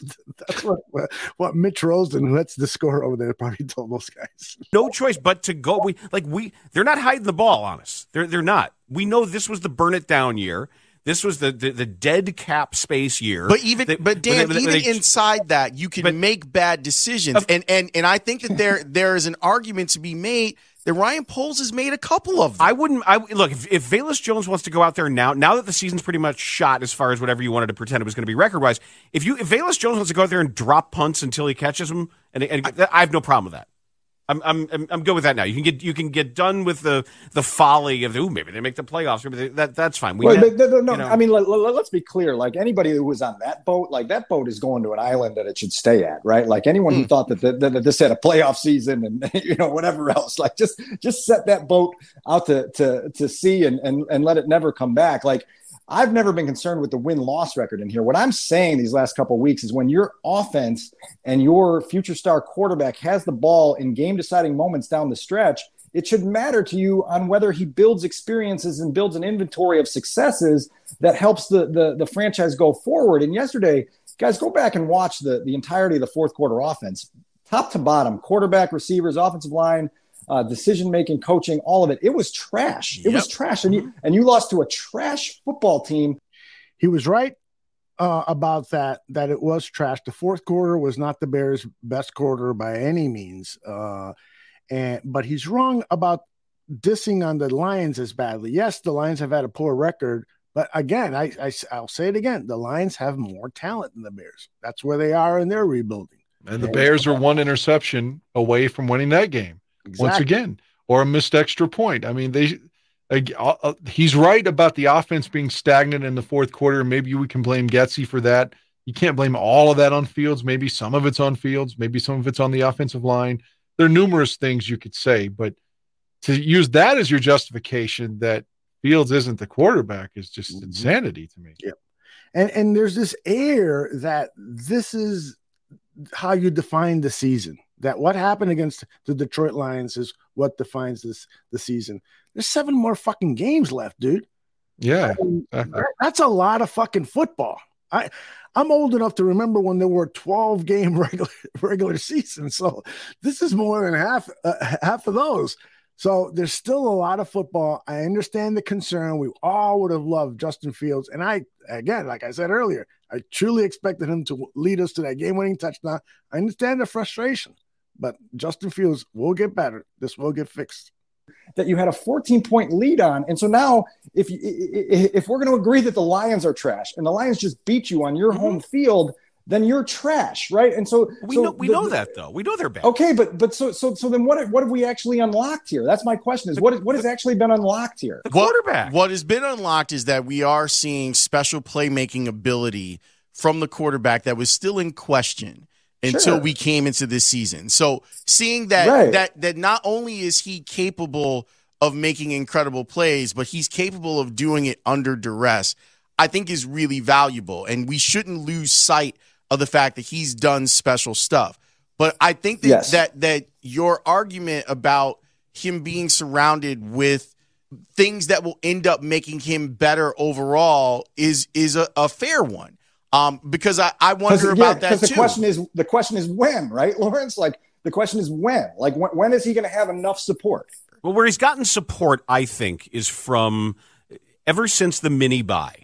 Yeah, Luke has done a great job. Yes, he's gotten support from play callers who are ready to maximize what he does, to build outward from what he can do now, and to showcase everything that he can do. I think that vote, that support is critical, regardless of any other bums on the roster. For me, the headline is... And that is the most important point right there, is building outward. We know now that we've got a quarterback that can fucking run the ball unlike anyone in history. Now, let's continue to work with him in the passing game. And we saw there were, to get ready for tonight's show, I put on the NFL provides YouTube with like a 12-minute highlight package of the game. So I went back and looked at the highlights, and there were a half dozen plays where Fields is surrounded by pass rushers, and he maneuvered himself in the pocket, and then he would look up to see if there was a receiver, and he launched the ball and he threw it right there, and there was a first down pickup. This has been generally increasing every week, where he's getting this comfort level in the pocket. Even when the pocket is under duress, he's just getting more comfortable. So he's building up these passing credentials that I think guys like Dan Wiederer are overlooking because they're so amazed by the 67-yard run.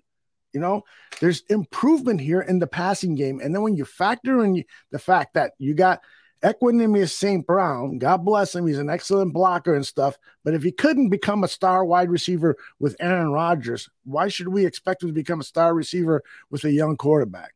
So I'm done. Is that the end of the clip? Yes. I'm sorry. I should have told you that. No, that's okay. Well, there was no fanfare at the end. I was so frustrated after the Washington loss that I said, I wasn't going to defend the Bears anymore, but yet here I am.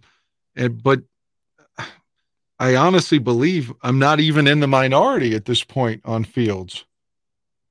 Like, not even just from Bears fans. I feel like the media's come around on him too. In a national sense, like, supposedly objective and not partisan toward a specific team. So I don't think that the argument on Fields is like something I'm shouting at, or like Sonny was at the beginning of the season, Jovanovic, where we were saying that, hey, Justin's the real deal. And everyone's like, well, we got to wait and see.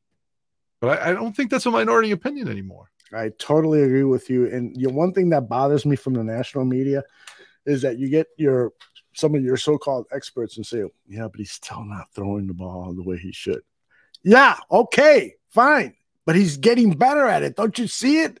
I mean, man, just look at the highlight clip that I just mentioned from NFL Films.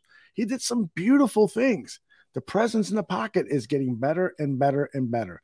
Now we just got to solidify this offensive line, make sure we got 5 excellent guys going into next season, and I am a little bit concerned about Lucas Patrick at center for next season. Greg thinks we're going to be fine with Lucas Patrick at center, but I don't know. Between Mustipher and Lucas Patrick, I'm staying up at nights, wondering what the fuck. Speaking of staying up at nights, you know what time it is, Dan Aguirre? It sounds like it's time for Mr. Santucci to.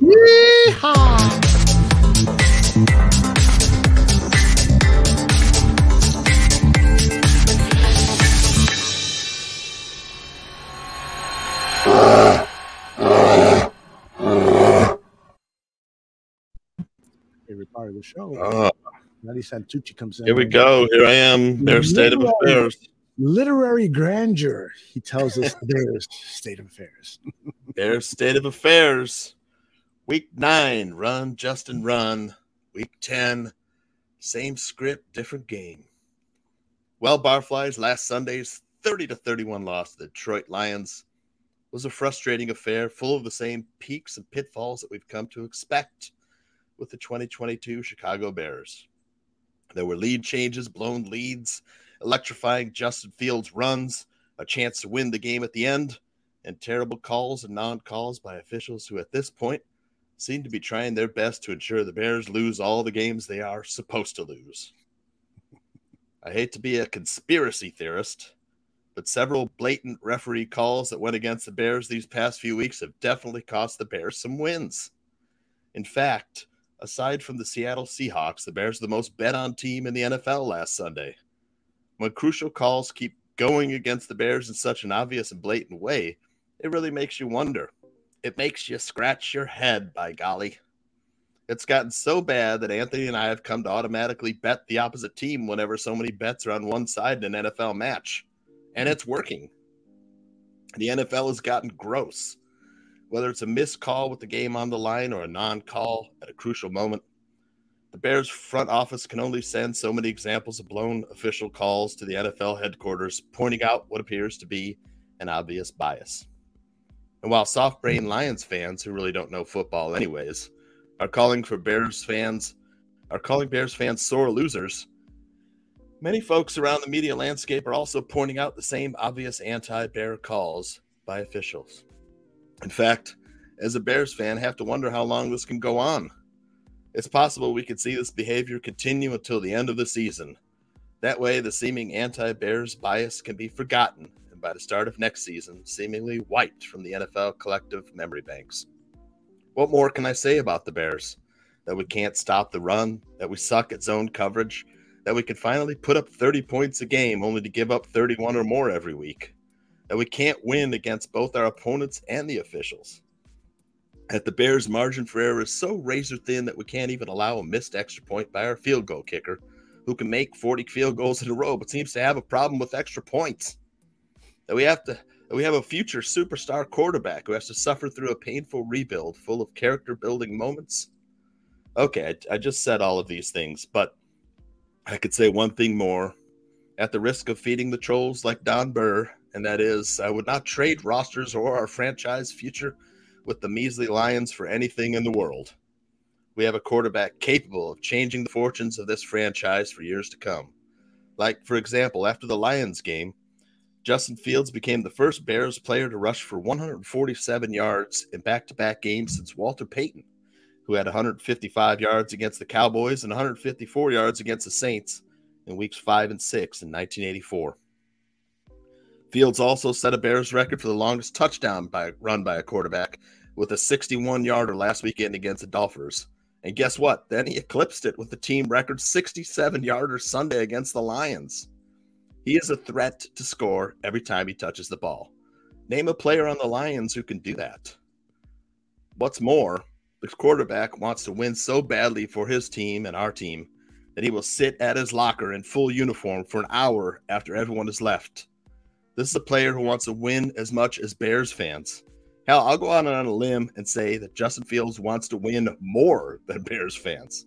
Listen, Barflies, I know this loss to the Lions stings, but we are literally watching history being made. For example, against the Lions, Justin Fields became the first quarterback in the Super Bowl era to rush for 2 touchdowns, throw a pair of touchdowns, and rush for 100 yards in a single game.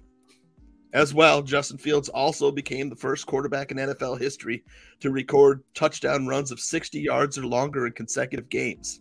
I ask you again, which player on the Lions could do that?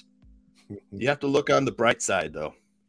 There are so many positive things to come around from this season, like Justin Fields setting NFL records at Bears team records, like the Bears being the only team in NFL history now to rush for more than 225 yards in 5 consecutive games, and like the emergence of young players like Cole Kmet, who has 4 touchdowns in his last 2 games, like Jaquan Brisker, who continues to make plays on defense, and like Jack Sanborn, who's racking up sacks, and when he's not getting his game-changing interception overturned, is making impact plays all over the field. Barflies, there are plenty of reasons for optimism in this season of frustrations, the biggest of which is the bona fide fact that the Bears have a franchise quarterback. I stand by what I said last week. The Bears have an electrifying player who is destined to be one of the NFL's shining stars. Bears fans, we haven't felt this tingly since Devin Hester was being ridiculous. Let's face it, even though they're losing, the Bears are fun to watch. It's undeniable that viewers around the country are tuning in to see what Justin Fields will do next. Listen, next week the Bears travel to Atlanta to face the upstart Falcons, who can run the ball almost as good as the Bears, and are probably kicking themselves for passing on Fields in the 2021 NFL Draft. I'll tell you one more thing, Bears fans. Bears players better come together as a team, tighten up the mistakes and penalties, come prepared to stop the run, and rally around Justin Fields. We all need to rally around Justin Fields. If we don't, a quarterback who cares so much about winning might get to a point where he's the first one out of the locker room rather than the last. And that is Bears State of Affairs. Woo! My man, I love Chitlin says, you dude just doing slam poetry about football. and then, then he went on, he said something really cool. Where is it? I forgot to save it. He says, this guy, meaning you, needs like 20 black people yelling, oh, snap, and overreacting to this. And you have a very funny scene in the movie. Very, very, very well written, Johnny Santucci, and I could not agree with anything else. I mean, it was fantastically put together. Preach it, Tooch, says Toa. I wanted to write funny stuff tonight, Aldo, but I couldn't because it was bittersweet. Yes. But there was also, the silver lining, of the fact that we have, this superstar, man, a 67-yard touchdown run, to take it to the house at any point in time. I don't know how many players are there in the NFL like that. Seriously. I mean, you've got the guy in Baltimore, Lamar. Yep. Who else? Dan Aguirre. I can't think of anything Hill. else. Yeah. Tyreek Hill. Outside the quarterback position, definitely. Yeah, outside any player I'm talking about, any position. Gotcha. Yeah, I mean, he's in that small group. I would put together a list of when Derrick Henry is playing well. I mean, he's a treat to watch because he's just bulldozing players. He's like Earl Campbell was at his prime. Great power backs. Larry Zonka, I remember as a kid. If you're talking wide receivers, you have to put Justin Jefferson in there. Oh my gosh, yes. Chargers and then Packers. And oh my gosh, it was awful when he was at the Packers. I hated it because I wanted him to be a Bear so badly. Fuck. So Tooch, this upcoming game against Atlanta, you mentioned it in your what are we calling that segment now? Bear State of Affairs, but I kind of like the poetry thing. What was it?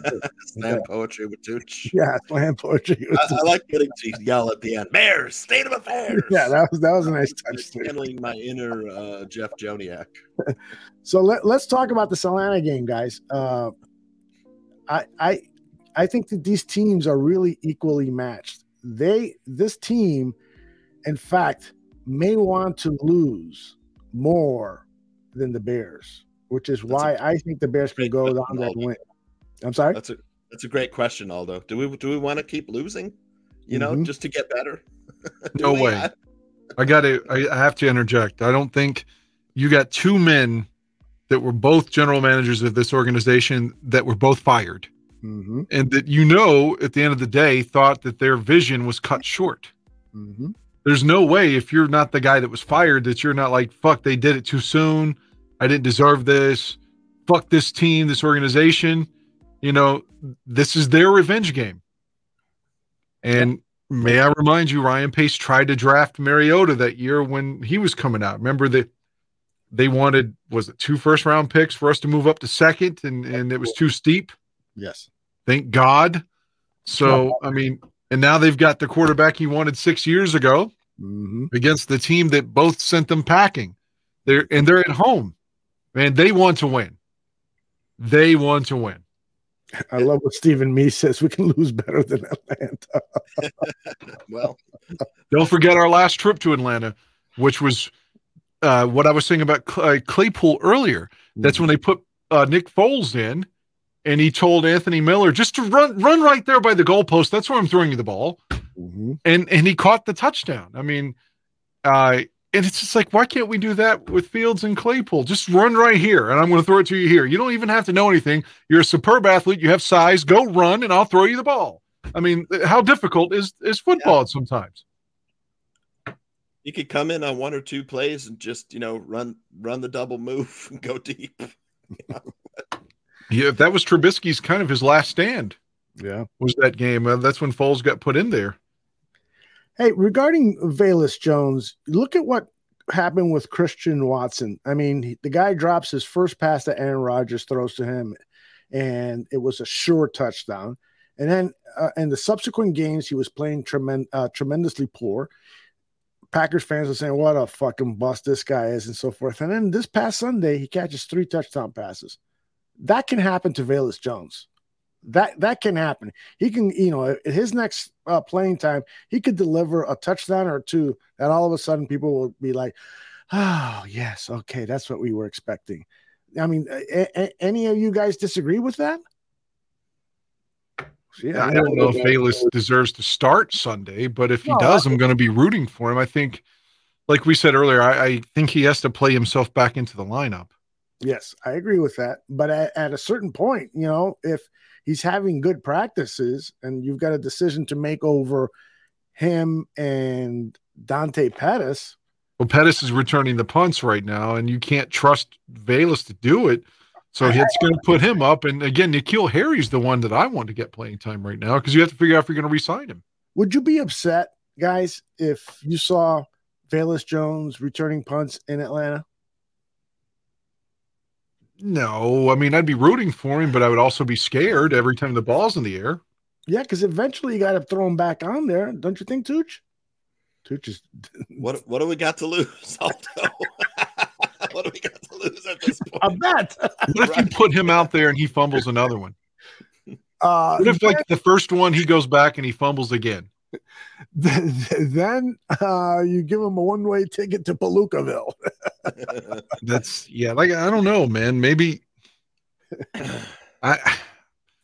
maybe you just don't even put him back there to do punt returns until next summer.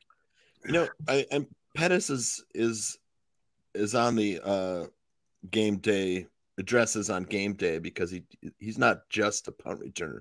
He's a guy that understands this offense, having played in it, on other teams. I think he was, I forget who he was drafted by. He was on the 49ers, last season. Dante Pettis. Oh, yeah. He dresses on game days because he understands the philosophy of the West Coast offense. Supposedly a very good route runner. Yeah. He makes he's made some plays in the passing game as a receiver and then made some plays in the game as a punt returner. Mm-hmm. That's why he dresses right now. Yeah. Tor, I love what Tor says here. It says, so Velus could be Christian Watson, 3 touchdowns, or Amari Rodgers, who got cut today by the Packers. Yeah, that could be. I doubt that they'll cut Velus unless there's something going on behind the scenes that we don't know. He's a pickpocket or something. Yeah. There were questions about Willie Galt's hands too, though, when he first started talking about Christian Watson. Very good point. They're going to give him every opportunity to, get it together. He'll be in camp next season, and hopefully you will get it together. Well, just to interject on Willie, please. Willie, that's true, but at least Willie was still catching touchdowns in his rookie year. I mean, that's true. Yeah, it's like he may have been dropping some passes, but along the way, he's still catching the bombs. Mm-hmm. So I hate to say this, but Velus Jones, you're no Willie Galt, sir. Indeed. So, Dan, there has been a couple of really good Atlanta Falcons, Chicago Bears games in recent history. Of course, we'll never forget wasn't a great game because Tariq Cohen got hurt in that game, but that was the comeback. That's what I was just talking about with Foles. Okay. That was the comeback game. Was great. There was another one that you and I were talking about in text. What was that? 2000? The 05 game when Rex came back in? Yes. Oh, I loved it. Yeah. Tell us about that, because as I remember that game, it was Sunday Night Football. Right. It's on ESPN. Back then, Sunday night was on ESPN and ABC had Monday night. That's right. And it's cold. It's really cold. I remember Alex Brown talking before the game. He's like, man, I'm from Florida. I don't like this shit. And Berrien was talking about on NFL Films that his snot was frozen to his helmet because his nose was running and it froze the snot. He was telling Lovey, he's like, my snot's frozen on my helmet. Mm-hmm. So that's how cold it was. And Michael Vick, whom we can sort of compare Fields to, was a little bit gun shy and didn't want to really run that night. Mm-hmm. And didn't want to get hit, and Atlanta was being completely outplayed, yet we still had like a 3-3 game. And I'm going to hit pause or turn my mic off because I'm about to burp. Hold on. Burp. There you go. We should have heard that. What's wrong with you? Well, I'm trying to have some etiquette here. So it was still like 3-3 late in the first half, and then Muhsin Muhammad is yelling at Kyle Orton because Kyle's like 2 of 12 for 6 yards or some shit. Mm-hmm. And Olin, of course, being Olin, comes in and pushes Muhammad away immediately when he's running his mouth and tells him basically to shut the fuck up. Yeah, right here. He misses Muhsin's going to get pissed. Yeah, right there. Right. So they bring Rex in, who's been out since right here it is. This is Olin. See, get the fuck out of here. Yep. Rex comes off the bench for the first time since injuring his ankle in the preseason against the fucking Rams. First play, Rex is going to come in the game, throw the ball to Muhsin Muhammad, first down. So the Bears give him a standing ovation on his entry, And then that first pass to Musa Muhammad, he gets 2 standing ovations in like 30 seconds. But Rex is going to get picked off right here too. Boom. Let's not, forget Rex is good Rex and bad Rex. But yeah, ultimately, this is going to be the game that brings Rex back. And next week on Christmas, we're going to win the division in Green Bay with Rex starting. Oh, man. So we can't forget about that. But yeah, that was a fun game because, again, I was a Grossman guy and just thought, like, man, he's got such bad luck. He blew his knee out scoring a touchdown in the Metrodome in 2004. And then 2005, he gets hurt in the Trans World Dome where the Rams played at the time and gets carted. And I loved it. And he's on the cart and he slams his helmet and he's like, God damn it, or whatever. They zoomed in on his lips and they were criticizing him because he's upset for being hurt. Like, what the fuck, man? So, and then Rex, comes back next year and he starts he's the NFC Player of the Month in 2006. I still think to this day, Rex had so much potential and they just pulled the cord in 2007. And they're like, we're going to Kyle Orton, which means nothing. No excitement, no points, no yards, nothing. We're just Mr. He's the guy that maybe does enough to make you come. Maybe he does, maybe he doesn't. It's just like there's no fucking dramatic flair of anything. I understand why they tried Greasy, but to me, Orton is and he lines up with us politically. So to prove a point, I'm not just saying like last week when someone said that I didn't like Republican, like Urlacher because he's a Republican, just bullshit. But my point being that Orton is as humdrum as you could possibly have. And I think we gave up on Rex too soon. Yeah, I don't know. I saw enough of him. I wasn't 21-14 as a starter. Led you to a Super Bowl. Now, again, I think he played a lot. He played a large role in us losing that Super Bowl, as Thomas Jones agreed with. And I liked him. So I'm saying I'm not criticizing him, but I thought that he dealt with so much vitriol when he's in Chicago. How someone robbed his sister just because it was who she was. Yeah, that's stupid. That's fucking stupid. So many people just didn't like Rex because he was Rex. But a couple other Falcons games, if you wanted a reference. Yes, but I got to share this with you. I don't know if you saw. Go ahead. Sorry. Was that you have a memory like Mary Lou Henner's? I don't know who that is. Really? Yeah, I don't. That super hot actress who was in the TV series Taxi with Danny DeVito. I remember Taxi, but it's a little bit before my time. Who else? What else was Mary Lou Henner in? She was in a couple of movies. One with John Travolta, I want to say. Mary Lou Henner is an incredibly sexy woman, which is funny that your name is associated with Mary Lou Henner, Dad. But she had a photographic memory, and she would describe it like that. It was like I remember hearing about that. That she can store things in her mind like a DVD has chapters. And you could tell her December 4th, 2004, and she'll tell you something that happened that day. It's fucking unbelievable. In comparison, and this is real, this isn't me just bragging on myself usually if I look at a disc, and see the game, whatever game it is, let's just say I just pulled a disc out of my fucking wallet and I'm like, okay, Bears, Falcons, 1993, just as an example. I can tell you who I was watching the game with. I can usually tell you what was going on that day, the circumstances around it, and definitely who I was dating, who I was fucking. And not that I was dating and fucking in 93. I didn't start fucking in 95. But anyway, the point is most things I can remember by looking at the disc, and I can almost be transported back to that day and tell you who I was with, what was going on and everything. And that's not a put on, and that's not it's not me lying or fronting, and I do it effortlessly. And like I said, if irony is real, and if I live to be an older guy, I'll probably get dementia because, again, the irony is my memory is my strength. So why wouldn't that be the thing taken away?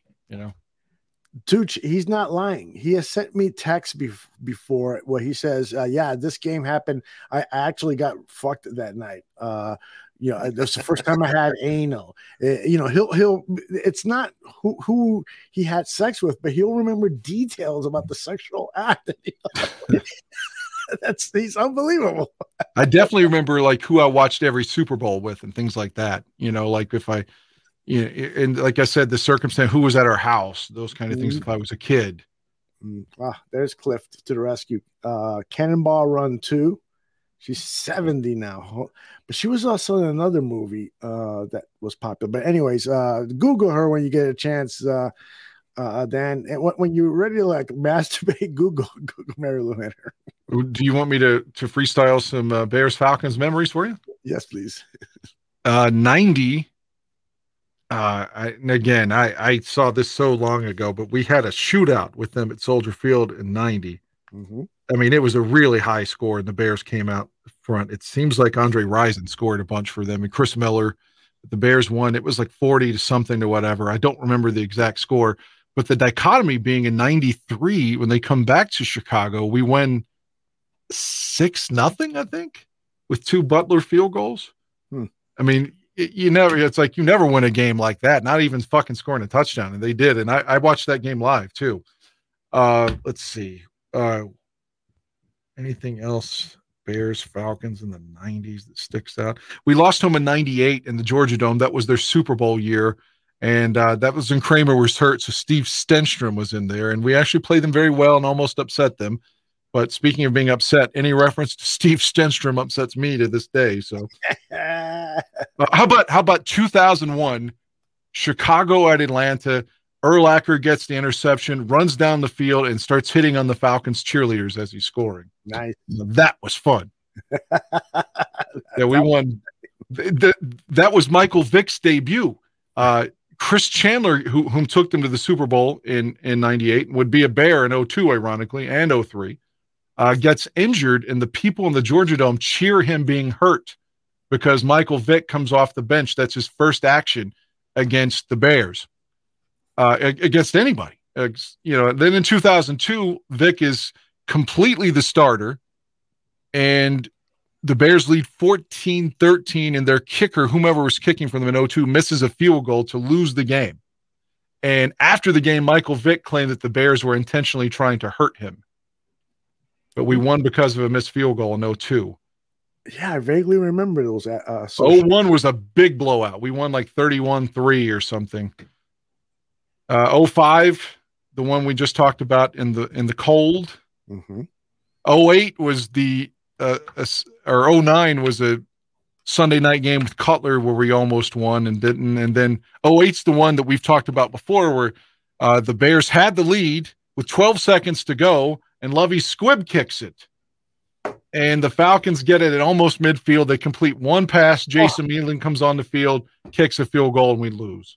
Remember that game? Yes, I forgot about it until now. Yeah. Yeah, Lovie Squibb had Robbie Gould Squibb kick it, and Matt Ryan completed one pass in the sidelines, and Jason Elam come in and kick the field goal. Like I said, 09, we lost them on Sunday night.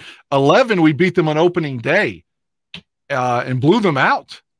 It was like 30-something to like 18, 36-18, something like that. Mm-hmm. Beat them on opening day in 2011. 14, Jay went down there and had a ball game. I think we were like 3-3 after we beat them in 14. Jay was slinging a rock around. We won in the Georgia Dome. 17, it was the Mike Glennon game. The Falcons had just gone to the Super Bowl and blew that 28-3 lead. They come to Soldier Field opening day. The Bears have first and goal from the 5-yard line to defeat the reigning defending NFC champions, and Jordan Howard would drop the ball on 3rd and goal when it hit him right in the fucking hands. And I love Jordan Howard, but he dropped the touchdown. Glennon drove us down the field. I hate Mike Glennon, but he drove us down the field and should have won. And here goes you want to hear the fucking sex thing? This was, I think, the last time that I slept with my wife. She felt, normally she'd be like, he's so upset over the fucking Bears. Grow up. But she felt so badly for me after this Bears lost 1st and goal in the 5 that she gave me sympathy pussy. Nice. Yeah, and we were already going through our stuff, and it was clearly over. But even so, she gave me sympathy pussy after the Bears lost to Atlanta on opening day in 17. Mm-hmm. So there's some quick memories of Bears Falcons games past.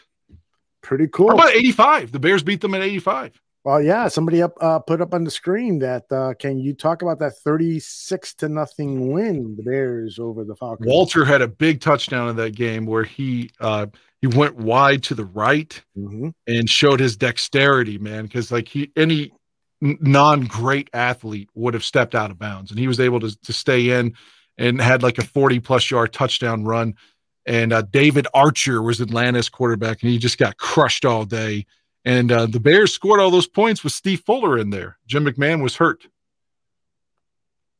So that's my memories of that game. Walter's touchdown, David Archer being sacked, and Steve Fuller playing. There was something else that happened in that game. Didn't Willie Gault catch like an 80-yard touchdown or something like that in that game? Oh, there is one more. I don't remember Willie, but the other thing, Fridge scored that day. Okay, that's probably Fridge took a handoff and dove into the end zone from like a yard and a half out. And you know how Fridge was. The Fridge wasn't exactly a thin man, even in his best days. Although he was a superior athlete, especially for his size. He really was. He was a diver at Clemson. So, but yeah, he dove into the end zone from about a yard and a half out. Mm-hmm. And I made reference to that 93 game. I watched that live. But Perry dove and had a touchdown against the Falcons that day too. But Walter's run was a thing of beauty, if you can bring that up. I sent you a couple of old NFL. Yeah, the 78 one against Seattle with Kurt Gowdy on the mic. I thought Kurt was a little overrated, but I still respect him for being a legend. But yeah, I was telling you, like, the comparison at the beginning of that game, he was like, the Bears, Jack Pardee, they made it to the playoffs last year. They start 3-0 this year, and they've since lost a bunch of games. The crowd's turning on them. The hate here in Chicago, the fury, the disappointment. And I was like, all those feelings he's describing is the way I feel right now. Although I don't blame Justin for it for sure, but I'm really disappointed in the 3-7. And it just, like I said, we could look at the officials, the coaching, just all these different things that went wrong. But I feel the way they were describing in 78. All right, guys. Does Dan remember the 2 games in 84, weeks 5 and 6, where Walter had 150 yards rushing each in those 2 weeks? That's a little bit ahead of my time, but I do remember 84, week 6 is the Jim Brown game, right? Isn't that where he plays the Saints? Yes, the Saints. That's where he sets the NFL's all-time leading. He becomes the NFL's all-time leading rusher that day. Mm-hmm. The Cubs were playing the Padres that day, ironically, at the same time. So it's like Walter had to split. It's just like it's petty, but Walter breaks Jim Brown. The Cubs are playing. When we win the Super Bowl, everyone's talking about Fridge and McMahon and the defense, and Walter deserves so much more of that. Like, dude, you've been our team for fucking 10, 11 years. Like, you're the man. And so he kind of always had to split his recognition, which one man shouldn't be above the team. And I don't think, other than like the presser in the post game of the Super Bowl, he kind of maybe thought he was for a minute, but ultimately did the right thing. But point is, Walter shouldn't have to split all the praise. But what was the other game there? You said week 5. We played Seattle in week 4 of 84. The Saints in week 6. Who was week 5? You have that in front of you? The Cowboys. I don't remember that game. I know Dallas won that game. The Bears hadn't beaten Dallas in like 77 years, it seems, when we went to Irving and beat them. What was it, 44-0, the Super Bowl year? Mm-hmm. So that was the first time they'd beaten them in forever. So they definitely lost in 84. Hey, Dan Aguirre, you got some thing going on with Virtual? He's saying that he wants you to sleep with one eye open. Dan doesn't like the Stooges, the Three Stooges. Oh, yeah. It's just like, what the fuck was that all about? But let's not talk about the Curly Shuffle. Wasn't there a song, The Curly Shuffle? Yes, there was. You don't like the Stooges at all, Dan? No. The Three Stooges looks like it was filmed in 1872. Is that what bothers you about it? That you don't like movies? I don't like the kind of humor, slapping each other in the face of that fucking score. Like, no, I just don't like it. It should be okay that I don't like it. Are you more of a Marx Brothers guys? No, I don't like them. I would rather like Karl Marx before I would like the Marx Brothers, because I'm such a liberal communist here. I'm being sarcastic. What about Laurel and Hardy? Didn't watch any of their stuff, nor did I ever see Abbott and Costello. Martin and Lewis? No, I didn't see any Jerry Lewis. It's before my time. Jesus. Tooch, any of those that I threw out there were staples in your TV viewing habits? The Stooges and the Little Rascals I would watch all the time. Oh, I was hate a little Little kid. Rascals. It was just, I don't know, if you're a kid, it's very appealing, Fucking dad didn't like anything that was black and white and funny. Nothing, right? I don't think that like the Little Rascals. I put that up there with like Leave It to Beaver or Father Knows Best, like bullshit TV. I don't like anything like that. Well, Andy Griffith, I hate that shit too. How does Dan feel about Justin Fields, literally making history this year? I mean, there's so many records he's setting, I love it. 555 yards rushing over his last 5 games, are the most by an NFL quarterback in the Super Bowl era. 325 yards on the ground, the most by a quarterback in a 2-game span in NFL history, topping Lamar Jackson's 268 yards in 2019. Fourth player in NFL history with a 50-plus yard touchdown run and a 50-plus yard touchdown pass, joining Lamar Jackson, who also did it this year, Cam Newton 2012, and Hall of Famer Ace Parker 1938, around the time of Little Rascals and Three Stooges. Hey, do you all think that the worry of Fields getting hurt is overrated in the sense that, let's say it was David Montgomery or Walter Payton that was creating all these big runs, and was creating all these records and was still getting hit a bunch. If it's a running back, we don't act like, oh, well, they're taking too many shots.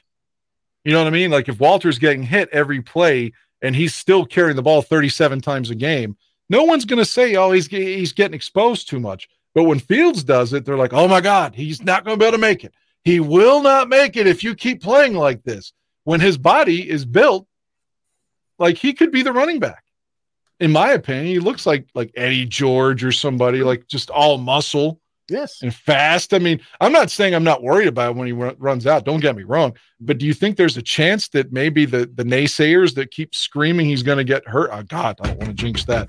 But the naysayers that say his body can't take that punishment, he's not getting hit as much as Walter did or David Montgomery or Khalil Herbert if they're running the ball every play. He's not getting hit as much as he was earlier in the season because it's all much more controlled. And these pre-planned runs, there's always the teaching slide at the end of it or get out of bounds, avoid contact. Yeah. Fields talked about that in his He's learning to slide still a little bit, though. It's a little bit scary. Took a couple shots last week, but yeah. But the truth of the matter is that he has been hit more when he's been in the pocket. Right. Stay in there. Those have been more serious hits other than the 2 or 3, obvious fucking headhunting penalties on him, and those have eased up recently. So I'm not too worried about it. Yes, we want him to stay in the pocket more. We want him to complete passes more.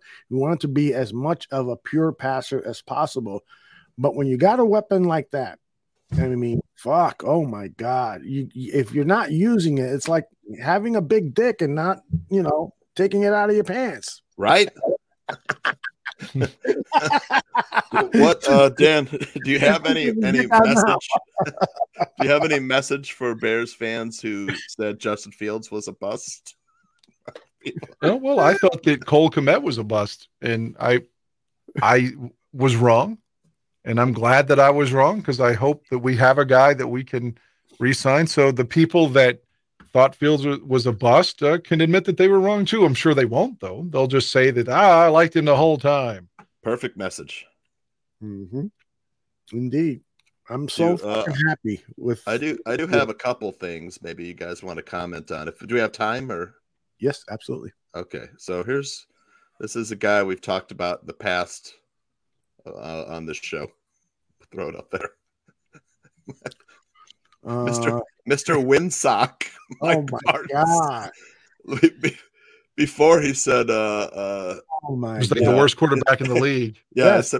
Look at him this week. He's just so impressive. He's just special in every way. What the fuck? Come on, dude. Who you crapping? Is that the right? This is like perfect for who you crapping. No shit. The score. How perfect is that? I mean, and it's not. He's like not acknowledging. Maybe he has, but is Martz acknowledging what he said earlier? I mean, I think he's got early onset. If I can quote Jay Cutler from 2011, Tell Mike I said fuck him. Exactly. You remember that against the Vikings? Yep, absolutely. I got another one for Danny here. All right. Here's a Bears stat. Read it out loud. Then. Here's a Bears stat I'm sure I'll get reasonable responses to. Roquan Smith had his first 10-tackle multi-sack game in his 27th start. Jack Sanborn did it on Sunday. It's just his second career start. Thought that was pretty interesting. Yeah, what's Roquan doing in Baltimore, by the way? I think he had a good game last week, though. Yeah, he's playing well. I mean, he's got to learn that defense, but he's still the same linebacker. He's gifted athletically, and that counts for something. Now he's not, he's not going to be a first ballot Hall of Famer. There's no doubt about that. But watch, when he signs his next contract, he will be the highest paid linebacker in pro football. Bank on it. I'm not saying he's the best, but he will be the highest paid because it's his turn among those elite linebackers. He's got the leverage. He's got everything going. And unless something terrible happens to him on the football field, he's going to get paid. Although you didn't put Marilu Henner up, did you? Yes, I did. Oh, I was trying to distract Dan when he was talking. Very nice. Look at that. What do you think, Dan Aguirre? Oh, yeah. What anatomically? What are those called? Mammary glands? Yeah, those are quite impressive. And she's the one with the fantastic memory. And I personally will never forget those tits ever in my life. Yeah, we don't want to be accused of being a fucking chauvinist now. Come on now. You know what I am some days? Am I allowed? I've been making stupid jokes to my wife, and she's ready to smack me, man. Stop saying that. You got anything else, Tooch? I have a music video that I did a while back when Justin Fields was drafted. All right, you want to play that video? Want to hear it? Yeah, fucking all right.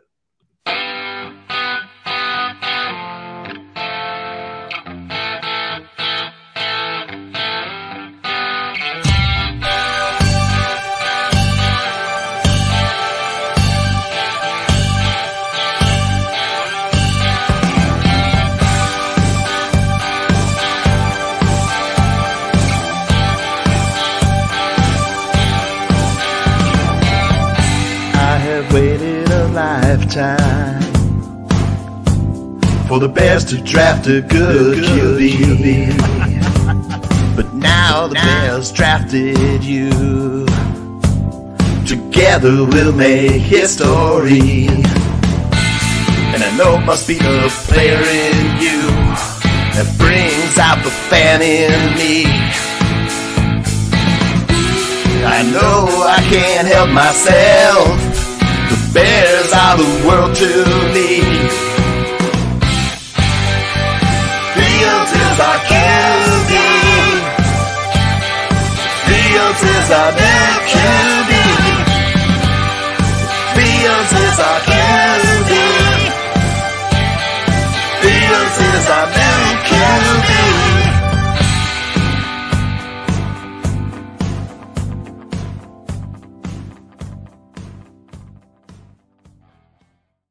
Oh, that was good, Mr. Santucci. Very well done. I made that when we drafted Justin Fields, and then added some stuff from recent. But you are going to become the Barroom Network's new draft doctor. That's what I was thinking. I mean, that sounds like something Phil would have done. Yeah. Although, good job. I'm sure Phil is criticizing it right now as he's watching, right, Phil? I think somebody told me they were at the Lions game. Oh, really? Yeah. Cool. Wow. I don't know if that's true, but I hope they're all well. As do I. That was Tooch on vocals and backing vocals. Took me a while to nail that. But somebody asked how many times have you masturbated to this? That's retro. Too many to count. While we have Dan Aguirre here for 15 minutes, you guys want to talk about anything that you have seen on? I did my homework, Aldo. Streaming, okay. Watched Crimes of the Future and it's very Ooh. disturbing. If you have, neither of you have seen it, right? I have not. Oh my God. Okay, I'll just I'll leave it till next week. But So tell us what it's about. so it's really hard to describe, but it takes place in like it doesn't tell you that it takes place in the future, but like after watching it, I assume it's taken place after the fall of society or whatever, because there's not a lot of there's no animals, there's no like phones and things like that, but still there's kind of like, you know, a little bit of almost not steampunk but sort of vintage technology, and people's bodies have adapted to the future technology and the environment and plastics and chemicals and things like that, to where their bodies become, you know, able to digest plastic in some cases, and they're growing new organs to do these things, and surgeries have become theater and new organs. And this guy's a performance artist played by Viggo Mortensen, who like does a theater where he, you know, exhibits his surgeries like that guy too, you know. Nice. And like surgery kind of becomes a substitute for sex. Nice. You know, and I'm liking this already. Comparison with sex, but it's so bizarre. I'll have to wait to for all of you. Yeah, there's all this weird technology. He has a hard time eating food. You know, it's a David Cronenberg film, so it's filled with like weird body horror. Mm-hmm. One of my favorite filmmakers. Yeah, it's Kristen Stewart is in it as well. It has a really good cast. Right. But it's so bizarre. I'm not sure. I'm not sure whether I liked it or, you know, I can't quite put my handle on it. But it's very Cronenberg, so I guess I kind of liked it. But Dan Aguirre, do you have access to Netflix?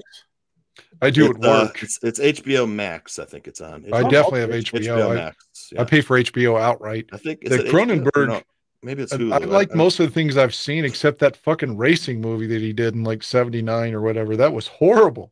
That's one of the worst films I've ever seen. It's very disturbing, Cliff. Do you know the movie I'm talking about, Aldo? Yeah, is it called Crash? Yeah, I don't think that's it. I could be wrong, but it's something from I think it's from '79. This fucking auto racing movie he did. It was just like, this is the guy that did like, what's that movie called? The Brood? Yes. I dug that one, and the one Scanners and The Fly, and that one with Videodrome. Yeah. And then he does this racing movie. The racing movie's so bad. I gotta find the title. You've got to see how poor this movie is. I am on IMDb. Let's get past his acting stuff. Go to directing, 48 credits. So this is around the 1990s, right? No, it's in the 70s. Oh, way back. I think it's 79. Okay, so after Scanners, Videodrome, The Dead Zone. No, before that. The Fast Company. That's it. Yep. Oh man, horrible. And it's got John Saxon in it. I like him. He's the dad in A Nightmare on Elm Street in the original. A great karate guy. He was in Enter the Dragon with Bruce Lee. Right. Well, I kind of dig him, but the movie's just is terrible. It's fucking terrible. Well, you can't believe it's David Cronenberg. Well, it's weird because I've never fucking heard of it. Claudia Jennings is in it. She was hot. Yeah, that movie's terrible. Former Playboy Playmate. Yes, indeedy. Yeah, she was in a roller derby movie that was pretty good because it was so bad. One of those movies. I got to check this movie out now, Dan. Fast Company, but I'm also going to check, this latest Cronenberg movie. I love. Yeah, I think it's on Hulu. I don't know which. I don't know exactly which. It could be HBO Max, could be Hulu or Stars or whatever. I don't know, but it's disturbing. Yeah. I was wondering what you guys thought of it, but I don't know what to make. I got one for you, and I'm going to look like a sexist or something, but spoiler, Jamie Lee Curtis, lots of tits, lots of boobage.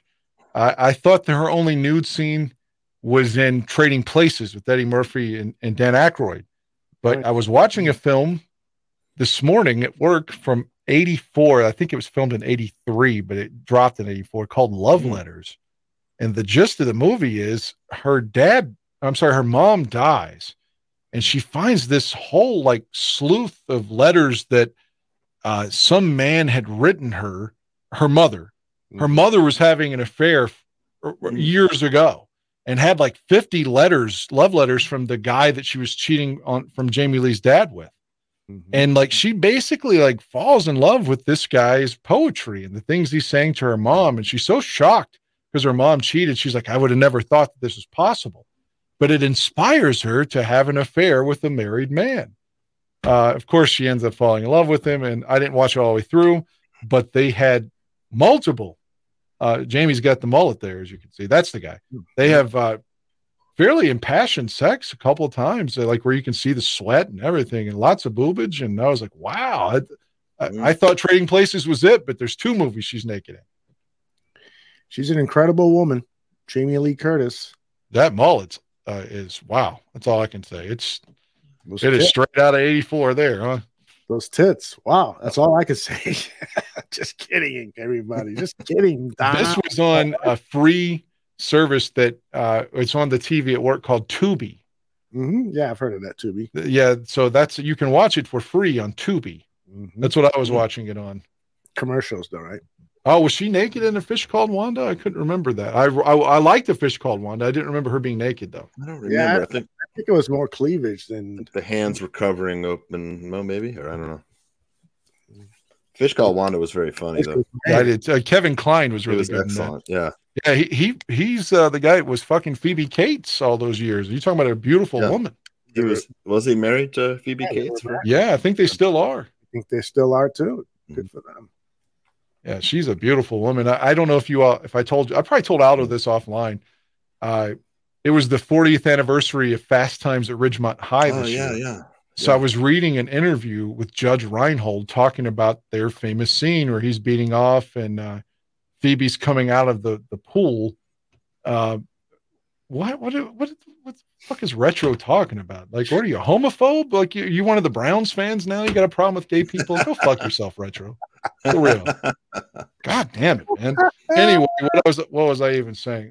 So Judge Reinhold was talking about the day that Phoebe had to do that scene coming out of the pool, and said that she had a meltdown on the scene or on the set, and didn't want to do it. And that the director, I forget who the director's name was. He was just, or maybe it was a woman, the director, but was saying, you signed up for this. This was in your contract. You have to do it. I mean, you knew about this before. And he just said, God bless her. She got through it. It wasn't her best day. It was tough for her, but she didn't want to do it. I felt so bad for her, but she got through it. But just an interesting, story from 40 years ago. Yeah. She was so beautiful. Great line from Fast Times at Ridgemont High. I forget Mr. Hand, the actor who was in My Favorite Martian. Right? What was the name of the actor from My Favorite Martian? I forget. Ray Walston. Ray Walston is Sean Penn's teacher, and Sean Penn is always stoned. He comes late to class, knocks on the door. Ray Walston opens the door. He's like, "Can I help you?" He's like, "Yeah, I'm supposed to be in this class. This is U.S. history. I see a globe right there." That's a good impression. That's a really good impression. An excellent impression. I was like, holy shit. Who knew that Sean Penn was here? Do that it's funny because it's like, I see a globe right there. U.S. history. It's like U.S. controls the entire globe, because we kind of do with the dollar and stuff. Very prescient. But can you do an impression with that voice and say, Dan and Aldo, bear their souls? We'll be right back after this message. Right, it's Dan and Aldo, bear their souls, dude. That's good. That's so good. I think you should do Bear State of Affairs in that voice. Maybe next week I'll do man, can you keep that voice up for 50 minutes though?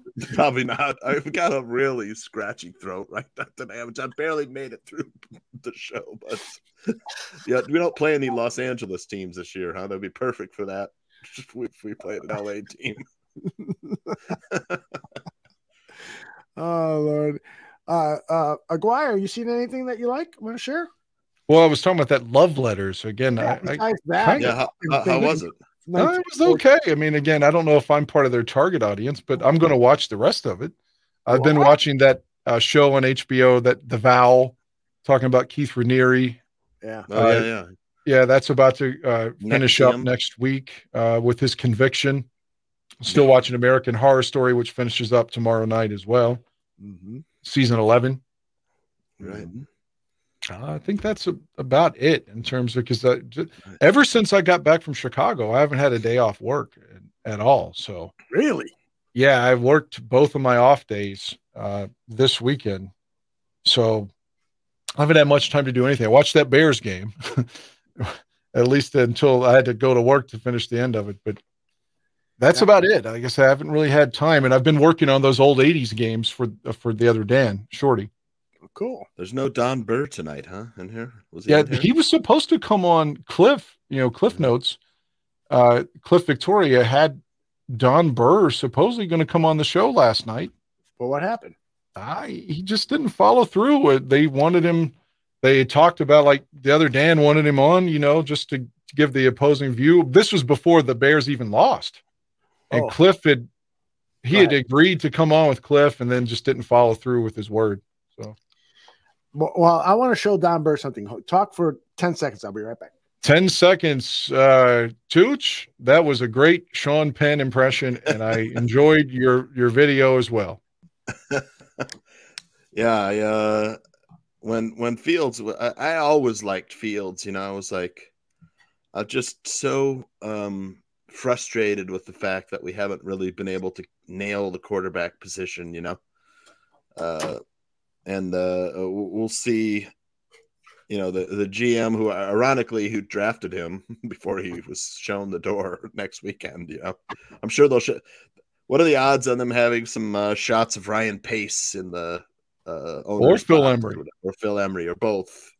I don't know. What are the so odds? Who's doing the game? Do we know who the announcing crew is this week? This week? No, I don't know. But I wanted to do this because I keep my word, fucking Don Burr. Will there be any shots of Pace and Emery, Aldo, next weekend? Absolutely. Over under is 1.5. I say over. Definitely.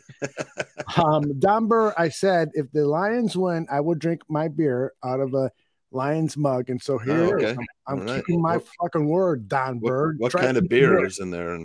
It's a Corona. I just finished. Nice. Will Cordero Patterson scored a touchdown against us? That mug looks really frosty too. Is that frost? It is beautiful. Only way to go. Only way to go. Do you all think Patterson scores on us? Former Bear. Yep. 100%. They're going to get a shutout. Wow, 6-0. 6-0. Like that 93 game. Yeah. Muhammad is going to get 3 sacks.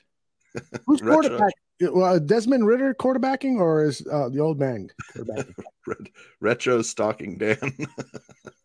Like, what is this supposed to be? It's one of those things where they're like, I'm from New Jersey. I'm from Connecticut. I can say anything I want to you because I'm from New Jersey. Like, what is he supposed to be? Like, is it supposed to be funny? Am I being too sensitive? I don't get this. No, I think you should be afraid. He's from New Jersey. Well, you know what, pal? Come blow my fucking brains out. Put me out of my misery, okay? After the Lions game, we'll take it. And if he's going to make West Virginia jokes, I'll make one too. Then I hope that some good old boys like Burt Reynolds is like the people that took Ned Beatty. After he shoots me, I hope he's fucked in his ass till he's crying. Holy shit. By a bunch of savage rednecks with banjos playing, which isn't where I live at all, but whatever. I don't understand why there's heat between me and him, because I didn't like the Three Stooges. It feels so childish and just petulant that I don't even want to respond anymore. I think he's kidding with you, Dan. I don't think he is, and I don't care. Fuck it. I've got too many other things in my life to be depressed about. So, oh God, I'm afraid. The beer was good, at least. The mug may suck, but it was frosty, and the beer was good. Yes, it was. Right. Dan told me he hasn't had a fight since 1999. That's the last time. When was the last time you had a fight, Tooch? Damn, 1984, maybe. Mm-hmm. I fought with my dick last night. I was trying to get it. I'm not out. The last guy that I fought and I regretted it because it was over a girl, which he was at fault. He was fucking around with my girlfriend behind my back, and I beat him up in front of the whole school. But I mean, I tried to talk to him, and he got condescending, and I fucked him up. And I felt bad for it, though, because I shouldn't have handled it that way. But the reason I mentioned this is he and I became friends again, and he committed suicide in Japan. He jumped off a building because he met in college. He met a Japanese national, and he fell in love. He moved to Tokyo with her, and they had a kid and everything. And yeah, the dude jumped off a building, man. That's how he died. It's just terrible. Jeez, that's a great way to end your fucking segment of the show. Well, I'm sorry. I just think that's the last guy I punched was Ryan, man. And like, I felt so badly when he, it sucks, man. Yeah. Anyway, let me end in a better note. Please. Okay. Any predictions for the Bears-Falcons game? If I was going to bet money, if we're talking, because you like to gamble and stuff, if I had to bet my money based on the way the Bears season's going and the fact that we always lose these revenge games, I would bet on the Falcons, regardless of points or who's favored or anything. Just straight up, I would Falcons bet to win. If I had to bet money, I would say the Falcons are going to win. But I know that the other Dan and all of them are going to the Falcons game, so I definitely hope that the Bears win for more than one reason in that regard. And I, if I'm not betting, I'm saying the Bears are going to win. But if I had to bet my money, I'd say the Falcons are going to win because we always lose these revenge games to former Bears. Now you got two executives. You got Cordero Patterson. Who else is there? There's a couple other former Bears there. Yeah. I know Eddie Goldman is not there. He retired, but there's a couple others. The Williams running back we had last year. What was his? The former Chief. Yeah. I thought his first name, but Damian Williams. Yeah, he's there. Yeah, so there seems like there's others, but yeah, either way, if I had to bet money, I'd say got some guys there. It seems like things are going the other way. But if I'm going to end on optimism, all right, I'm going to end on optimism. This is it. The Bears find a way to beat Atlanta. Then they beat the Jets because Zach Wilson's not any good. And then you got Green Bay coming in. Now, if you build some momentum, you get Green Bay coming in, you finally beat Rodgers, then what's your record? You're 6-7. You're back in it. That's right. You're back in it. There's no other way to describe it. You're back in it. Let's get back in it. But there's too many teams in between us and that we've already lost against the Vikings, Washington. I know. These other the Vikings are going to win the North now without question. Yeah, that's just. But these wild card teams like the Cowboys, we lost against. Sure. The Lions now, could be a problem if they get back into it. Green Bay, if they get back into it, we've lost against these teams, and probably I don't know. No, you're right. You're right. I'm just trying to give some sort of optimism to end, since it was too dour on the Ryan anecdote. Probably which our was best true, chance for a win is next week. But do you all think? Do you subscribe to the theory if we could have a convincing victory over Green Bay at Soldier Field, that somehow makes up for a lot of the other things this year that didn't go our way? Yes, I do too. Sure. I do too. So, let's get that one, man. Above all, yeah. Every other year of my entire life, I was in that camp where I would rather make the playoffs than beat the Packers 2 times. Because that was the question. Would you be all right if the Bears missed the playoffs as long as they beat the Packers twice? I was like, fuck no. I don't care if we lose to them and we make the playoffs. The playoffs is the goal. Get into the playoffs, you never know what happens. But this year, because I know we are rebuilding and that half the roster is going to be different next season and so forth, and because my hatred, and I'm not using the word loosely now, my hatred for Aaron Rodgers can't get any more intense. I want to beat the fuck out of that guy before he leaves. Me too. Absolutely. One last thing for you, Dan. Sure. Give me a score prediction. Atlanta Falcons and Chicago Bears. I can't sit here and tell you the Bears are going to lose. I can't. I just can't. You better not. So I'm going to give you a Bears win then. Okay.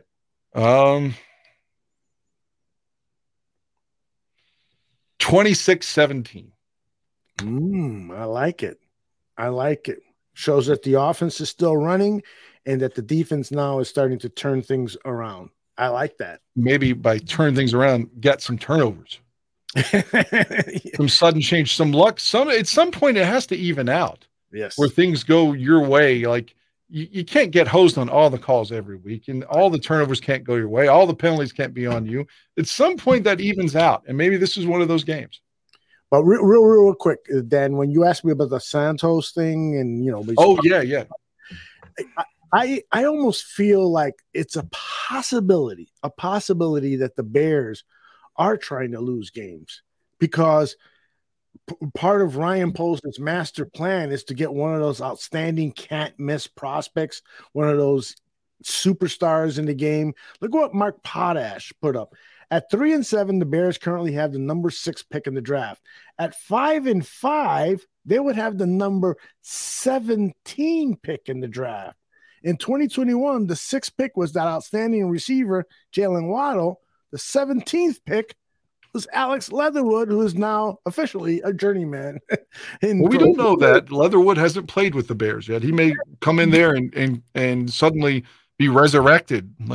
And I hope so. But the tape on him that he left with John is nodding yes, because he's seen Leatherwood look terrible. That's why they let him go. Now, hopefully his career will be resurrected. We have a much better offensive line coach than almost any other team in the NFL. So hopefully that'll change. But, hey, if you gave me a choice between Jalen Waddle and Alex Leatherwood, it's pretty fucking obvious. I want the 4-4 wide receiver who is playing outstanding football with the Dolphins. I'd love to have him, Mooney, and Claypool on the team. You know what I'm saying? So, anyway. 4'4". I just think McCaskey or Ryan Poles, took Cairo Santos out Saturday night and got him fucked up. And so, okay, go out there and miss all your Santos the Magnificent? Yes. That's what Uncle Mike called him. I was advocating for him to make the Pro Bowl, and then he loses the game. Like as soon as that's right. We need to bring back John Fox calling him Carlos until he rectifies this and has a game winner. If the Bears are tanking, they're doing a good job of disguising it. I agree with you, Cliff, but I also think that the NFL is in cahoots, which is why the officials are making all these calls. The NFL wants the Bears to regain their 85 celebrity-ness. They want a team that is going to transcend. They want the Michael Jordan Bulls. They want the William Perry, Jim McMahon, Mike Ditka, Buddy Ryan Bears. They want, a celebrity team. Chicago is like so fucking perfect for it. Even when they're losing, they get the best ratings on primetime games. So maybe the NFL is like saying, all right, it's your turn, guys. We're going to fucking do whatever we can to get you high draft picks. Then it's up to you. Don't fuck it up. I don't know if I can't say that they're conspiring to make us lose now to be better later. I hope that goddamn, man, just can we please get back to prominence before I die, selfully? Yes. Before a retro shoots me in the head or whatever. You got more time than Aldo and me. More time left than Aldo and I. That's right. Well, you never know. I mean, all jokes aside, you just never know about that. But we never know about that. But I do ask you for one favor, Dan. Sure.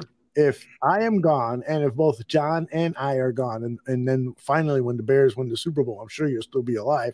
Please have a drink and think of us, okay? Yeah. I'll come to your grave and put flowers on it and something to do with the Bears logo. Okay. Just don't piss on my grave. No, God, no. I wouldn't disrespect anyone's grave. That's abhorrent. Even Aaron Rodgers' grave? No, I wouldn't fuck with anyone's grave. That's just that feels like it's bad juju for yourself too. Do you have to go to work still? I do. I gotta go. But I was just trying to not leave on a negative note. So I apologize for telling you all that story, which was true though about Ryan. So. All good, brother. Go save some lives, and we'll see you right here next week. After you all be well. Thank you. All right, Danny. All right. That is Dan Aguirre. He is a historian. He's got Mary Lou Henner type memory. He is quite extraordinary in many different ways. By the way, in case you missed the photo of Mary Lou Henner, let me put it back up there. It's already making Toots choke on it. Yeah, that was great. The things I would do. Unspeakable. My wife left town today, so I've got a date later tonight. Want to meet? How old is Marilu Henner now? I wonder. She's got to be like close somebody to in the chat room said 70. So I think Retro said that she still looks good. So, but that's Retro. Yeah. Hey, are you ready to play a little game of Panic or No Panic? Yeah, I love that. Yeah, it's my favorite. Here it comes. Panic or don't fucking panic. The Iron Sheik. All right. Should you panic about the fact that this Bears defense is gone from one of the best, at least in second half defense, to now one of the worst? Does this bode poorly for Ryan Poles' rebuilding efforts? Are you panicking or not panicking? Man, that's a very tough question. Yes, it is. Because it could be by design. Mm-hmm. So I would say the only panic I would have for this would be for Justin Fields, for the poor kid taking a beating, So I'm not panicking yet about the defense yet, but I mean it's not going to be pretty the rest of the year, but right. maybe these guys put it together, and right the ship a little bit, enough to maybe get us a win or two here. Do you think that Nicholas Morrow and Jack Sanborn could be the two linebackers in that nickel defense, and that the demand for another high quality linebacker can be pushed down a little bit in that priority list, that very long priority list of acquisitions Ryan Poles has to make? Another wide receiver, another offensive lineman, blah, blah, blah. Yeah, I think those two guys can play, in my opinion. I think we need to get a little bit deeper at linebacker? Sure. Mm-hmm. If I were just, if I were asked where they would probably go with their first two picks in the draft, I think you got to look at both lines, build through the trenches with, blue chip defensive linemen or blue chip offensive linemen if they were to have a high draft pick. Yeah. Okay. Panic or don't fucking panic. Do you think that Khalil Herbert missing at least the next 4 games is going to have an effect on this Bears offense where they're not going to average the 30 points per game that they've been averaging the last 3 games, and that it could drop to half of that because of Herbert's absence and his ability to create explosive plays? Sure, he'll be missed as a spell to spelling David Montgomery, but it could cost them 3 to 6 points a game. Maybe I would say, probably. But David Montgomery will get more action, and maybe they'll get Montgomery involved in the passing game a little bit more, screen passes and stuff like that. I don't remember him having any catches. I think he had maybe one catch last game. Oh my gosh, it's been ridiculous how he's been ignored in the passing game. They got to get him going again. Yeah. Now, are you concerned because Treston Ebner, his carries his snaps are going to increase because of the absence of Herbert? Are you concerned about his pass blocking and it potentially being an issue for Justin Fields? Yeah, and I think Montgomery will get more time than he did when Herbert was available. I don't think Ebner will see like the volume that Herbert was getting. Mm-hmm. He's just too young. Yep. I agree with Cliff here that this is actually a great opportunity for Monty to really earn that contract. Everybody at Alice Hall loves David Montgomery, but all of those people that love him, and I'm talking about George McCaskey, Ryan Poles, the coaching staff, but primarily those first 2 names that I mentioned, they know that from a fiduciary standpoint, it's not a good idea to sign David Montgomery to a $6, $7, $8 million contract. Spotrac, the website that covers salaries for NFL players, has David Montgomery's market value at $9.9 million a year. Fuck no. I'm sorry, David. You do a lot for this team in many different ways, but in today's football economics, no way would I advocate the Bears to pay you or any running back $9.9 million. Yeah, I mean, this is something that's kind of been a little. Yeah, I mean, they might have to say part ways with David Montgomery. I don't know. They're going to have enough cap room to re-sign him. It's just, will the Bears get that hometown discount to make it, attractive enough for Monty to stick around? But I'll tell you, there's plenty of other teams out there who probably would like to have David Montgomery on their team. Mm-hmm. Indeed. All right, next one. Panic or don't fucking panic. I love that guy. I do love him too. Are you concerned with the fact that Chase Claypool's opportunities, his snaps, went down after 1 week?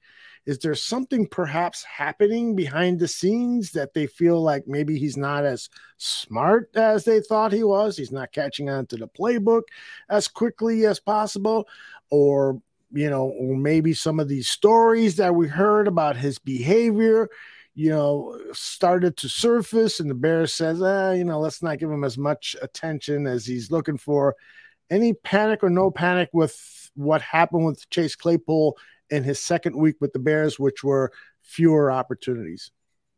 Well, I think it's too early to panic, and I think the deeper question that needs to be answered would be the Bears didn't do their homework on him, and they sent the second round pick to Pittsburgh for him. It's like, yeah. I would hope that they would know all this stuff, and did their homework, research all this stuff. But if it's true, then I would fucking panic at the Bears front office not doing the homework needed. Mm-hmm. Yeah, I agree. I agree with you there that I got to believe that Ryan Poles was fully aware of all these stories coming out of Pittsburgh, and that they have sources, and they have, they know that right now that Steelers franchise is in disarray. And so, like all diva wide receivers, he probably said some things he shouldn't have said, or did some things he shouldn't have done. But that on overall, I bet you everyone at Notre Dame vouches for Chase Claypool, and that things will be fine with him, and that the reason he had fewer opportunities in his second game with the Bears had more to do with, again, I almost think they're trying to lose. I think they're really. Yeah. I didn't think about it until tonight, but. It's possible. And there's even another deeper layers. Like, what if the Bears and the NFL are in on it together? Yeah. Like, hey, why don't you have the officials, throw the game on us so we lose? We get that first ring. It's like, it's worse than the Miami Dolphins conspiracy. It's like deeper. But, as Cliff's points out, he's in the game for 19 plays. He gets 2 targets. I mean, come on. That's weird. And the referees make these phantom calls against the Bears and don't make any calls against the Lions. I mean, I posted on the Twitter account for Barroom Network a couple of obvious holds on Bears players by their offensive line. None of that. To me, I'm not saying that they are purposely tanking, but what I am saying, the Bears could be saying, well, let's take a look at some of these other guys. We don't necessarily have to give our best players all the opportunities they deserve. We need to take a look at Brian Pringle. He's under contract for 2 years. He hasn't played in a while. Let's throw him out there. Well, would you really rather have Pringle or Chase Claypool out there? Of course you want Claypool. It's bigger, faster, can do more things. But you threw Pringle out there, gave him Claypool's snaps. So that's not purposely tanking, but you're really not throwing the best guys out there on the football field. J2K saying, so far tonight, I've seen Claypool breaking open when Fields is already under pressure. Can't blame Claypool or Fields. Yeah, offensive line is still an issue. All right. Want to do another one? Panic or no panic? Mm-hmm. Do you like the way I'm coming up with these at the top of my head? I love it. I thought you had these written down. No. as soon as I hit play, and I'm slowly hitting play because I'm trying to get the next question. All right, here we go. Panic or don't fucking panic. All right. So Dan 3 weeks ago was texting me during the game, and it just fucking annoys the hell out of me because I like to try to have a positive mindset during the game. But fuck Alan Williams. God damn it. He's got to go. He doesn't know what the fuck he's doing. I can show you the text. I mean, verbatim. And so so I'm like, come on, guy, take it easy. But I am starting to get a little concerned. I know he doesn't have the talent. I know that there's been major disruptions. Hey, you're going to be the defensive coordinator of the team with Khalil Mack, Robert Quinn, Roquan Smith. Hey, you're going to be the defensive coordinator for a team without those guys because we're getting rid of them. But are you panicking a little that maybe that Alan Williams really isn't a qualified defensive coordinator? This is his first job in that capacity. I did a little bit this last week because when we were up 2 touchdowns, we got a little too conservative for me. We played a lot of zone, and our guys aren't really that good at zone defense. It's like, and I mean, the Lions were exposing the zone defense. Sliced it up. Even some dude named Tom Kennedy was sliced us up for a long pass catch. Yeah, like a little tight end.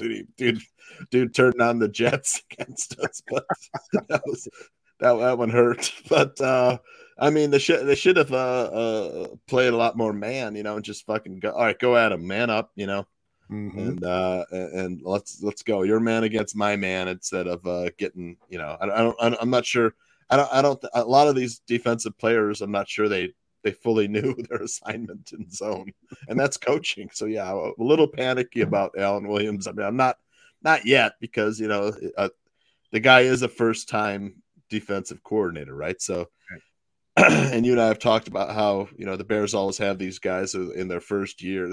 We always hire guys. This would be the first time doing this job and stuff, and this year it finally has sunk in through 50% fault of the refs, 50% fault of the Bears, that and something that Dan Wiederer won't admit, but it's a rebuild. Yeah, it is. Like it or not, that's where we're at. Everybody's learning on the job, even Justin Fields. All right, I got one more for you. I had it. Now I forgot it. All right, let me slowly reach for this button here. Panic or don't fucking panic. All right, so I'm trying to maintain some, coolness about this. But I am a little bit concerned. This whole thing hinges now on Ryan Poles acquiring the right guys. And he did an okay job during the offseason, given the limitations that he had, but he also clearly made some mistakes. You can blame him or blame him not for the Larry Ogunjobi thing, but clearly it didn't work. So, maybe it's just bad luck. But the Velus Jones thing, I mean, this guy was in every draft publication, sheet, website that I read. This guy was at the earliest a 4th round draft pick, and in most cases a 5th or 6th round draft pick. They took a shot at him because they love his speed, and Luke Getsy wants a guy like that because he can create all sorts of great things, but it hasn't worked out. This guy is 25 years old, and he's acting like he's a 21-year-old rookie as opposed to a 25-year-old rookie. So the whole Velus Jones thing and the other blemishes on Ryan Poles' early career, does that make you feel a little bit panicky about his player acquisition capabilities moving forward? I mean, it's a little early to judge Ryan Poles, I guess, as they say, give draft picks a year or two to pan out. But, you could say, he hit on Jaquan Brisker, looks like a good player. Outstanding. Kyler Gordon is okay, has some potential. Velus Jones might be a miss, that's where we're at right now. I forget who came after him. Braxton Jones, who looks like a pretty good player to me. I happen to like the kid. I just, he's struggling because he's a rookie. He'll get it. He needs a year a year in an NFL weight program because he's, to me, I could say he's a little light in the pants. Mm-hmm. You know, it can get overpowered by the bull rush, but he's got good feet. Like just Jordan Severa says, he mirrors well. You know, Greg Gabriel seems to like him. I saw Greg Gabriel today saying he thinks Braxton Jones will be a pretty good player. So he's got all the tools to grow into a better than average offensive lineman. Yeah. I mean, he's got all the tools. We just have to grow. We have to go through the growing pains. But please go ahead. Yeah, Vilas looks like he might be a miss. After that, I mean, I struggle to remember any of the guys after that. They haven't done anything. The Sanborn was an undrafted free agent, I think. Was he undrafted? That is correct. Yeah, that looks like a hit, you know, because the dude can play. Yeah. You know, he did bring Nicholas Morrow, who was taking over that weak side linebacker spot that Roquan was in, and is playing it a little bit better than Roquan did, I think. As far as covering, knowing his role inside the defense, and making he made some pretty outstanding plays, Morrow, this weekend, including saving a touchdown and knocking a guy out of bounds, man, running sideline to sideline. So, yeah, I like that. Gabriel was saying that Morrow should be the weak side linebacker. And let's say Poles kind of, to me, did the unforgivable thing, and that's draft a fucking punter. Using a draft pick on a punter, to me. And this, can I just say it? Every punt that Trent Gill makes, I think is going to get blocked. I know, right? I'm so worried about it. He takes that extra step. It's like, is it just me? I'm like, every time I think it's going to get blocked. Greg Gabriel predicted it that because he takes that extra half step, you know, and that's a dangerous thing. Yeah. But punters are people too, as Cliff Victoria says. So let's give him a break. All right, give him a break. Yeah. Dominique Robinson, that's another one he did draft. That's looks like there's some potential there too. T3P. Yes, indeed. Podcast has got it there, right there. Right. I've got one more for you. Just all right. Into my mind. Panic or don't fucking panic. Do you have any panic about the gambling tips that you have to give out this week? Because I can't imagine what you go through, the pressure to deliver winners for your clients. It's got to be, oh my gosh. Yeah. I could never do it. Was it tailgate? I told you the best play on the board was the Dolphins. They won by 10. Mm-hmm. So that one was one of my big play winners for clients. Well, you've been delivering, that's for sure. And then it was pretty good. I think I was 5-1 in college football on Saturday. Nice. College basketball has been tough. It's always tough at the beginning of the year. Today it looks like I think I was 2-0 in college football tonight, and then it looks like I might be 4-3 in college basketball tonight. As far as it goes, if Duke wins, I'll probably be 5-2 or 4-3 or 3-4, something like that. But you've got a few going of over 500. You know. Yeah, I mean, it's been tough these past few days. I'm still like I was 5-3 and 6-4. Mm-hmm. You know, past few days, Sunday and 6-4 on Sunday, 5-3 yesterday. So I mean, we're winning at least. Mm-hmm. Yeah, so even when it's tough, we're still winning. If those are your worst days where you're a game over 500, then fuck, you're doing outstanding, you know. And there's days where I see you're 5-1, 6-2, you know, you're doing fucking great. So yeah, Anthony and I collaborate every day, so it's kind of like the two of us, you know. That's nice. He's got his favorite plays, I've got my favorite plays, and then we kind of, you know, if we need to grab or borrow, collaborate on a play, you know. Mm-hmm. The thing that would petrify me, and part of it is because North has told me it petrifies him, is those losing streaks that are like 0 for 6 or 1 for 15. You know, I had a bad one earlier. It was like 5 days of losing. Yeah, you know. Jeez. Yeah. I put $200 in my DraftKings, got it up to over 1,000, and then got it all the way down to $5. That downhill climb of going down to $5 was like, holy shit, man, I can't fucking buy. And then I would get a tip from you every now and then and win a few bucks and stuff. But it left to my own making decisions, I was doing. That's hard. I mean, hell, I'll tell you, it's hard too because you always want to like at the end of the night. So I'm losing. I just one more bet, and then I'll like, nope, just put the phone down. Good for you. Like yesterday, I was like, okay, there's a Commanders and Eagles game on. I'm gonna just pick 3 guys at random who I think will score a touchdown. And I picked 3 guys, and all 3 of them scored a touchdown. $5. I won $145. I went to bed. I woke up the next day. I'm like, those 3 guys fucking scored. Yes, that is so awesome. So yeah, was lucky yesterday. But let me just remind people, if they got a gambling problem, they should call 1-800-GAMBLER. I'm on the phone right now. I love the idea of calling 1-800-GAMBLER and say, "Oh, I thought this is where I could get a winning tip." You guys give out free picks? That's right. Yeah. Can you give me a winner, please? Give me a winner. Yeah. All right, what else you got going on? And then we'll pull the plug on this episode of DNA. I got one more Bears State of Affairs, and then the next day I'll be traveling to Asia with my family too. Yeah, okay. My wife's hometown in the Philippines. And then I want to talk about Asia with you.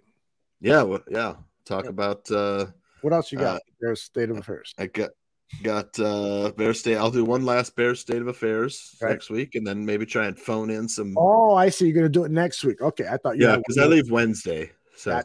Awesome. I'll have a Bears Falcons State of Affairs. Okay. Well, I know the day before heading out of town is always a busy day. So if you just want to pop in and do Bears State of Affairs and then pop out and finish your packing or whatever, totally cool. I'm off on Wednesday, so I'll probably get up, pack, and then head for O'Hare. Nice. From Iowa. So long drive, huh? Yeah. So tell us about the trip. Where are you going? And what are you hoping to do? Got a couple stops in Taipei. So at the airport in Taipei, for people who have layovers, they offer a free bus tour, 4 hours long. I'm there 9 hours in the airport. So I'll probably hop on that free bus tour and see a little bit of Taiwan's capital, and then head to Manila. And I'll be staying with my wife's brother's family for a while. And then fly to the south of the Philippines and my wife's hometown and hang out there at her family home, and maybe head to one of the surrounding islands like Siargao or Dinagat, somewhere where the beaches are nice. Oh, there's like south of where my wife is from, there's the Enchanted River. It's like got some underground caves and rivers and stuff. Yeah. I just heard about this. Isn't this was it recently discovered, this Enchanted River? I think it's been there for a while. I'm not sure how long, but they recently they've taken more of, they've built around it now, recently. They built the kind of like pavilion around it, a little viewing area and stuff. And used to be, they have like feeding time for the fish that come out of like a hole, that goes to the ocean. So come out and feed. Awesome. And then you could float down the river if you wanted to. Wow. And your kids are going to experience this too. So, I mean, that makes this trip even more special. That's going to be a fucking fascinating for them. 10 million times better than taking them to Disney World. And Disney World is fun, so. To get there before China invades. That's right. I'd like to try some of that food. The Taiwan's supposed to have good street food, sample some of that.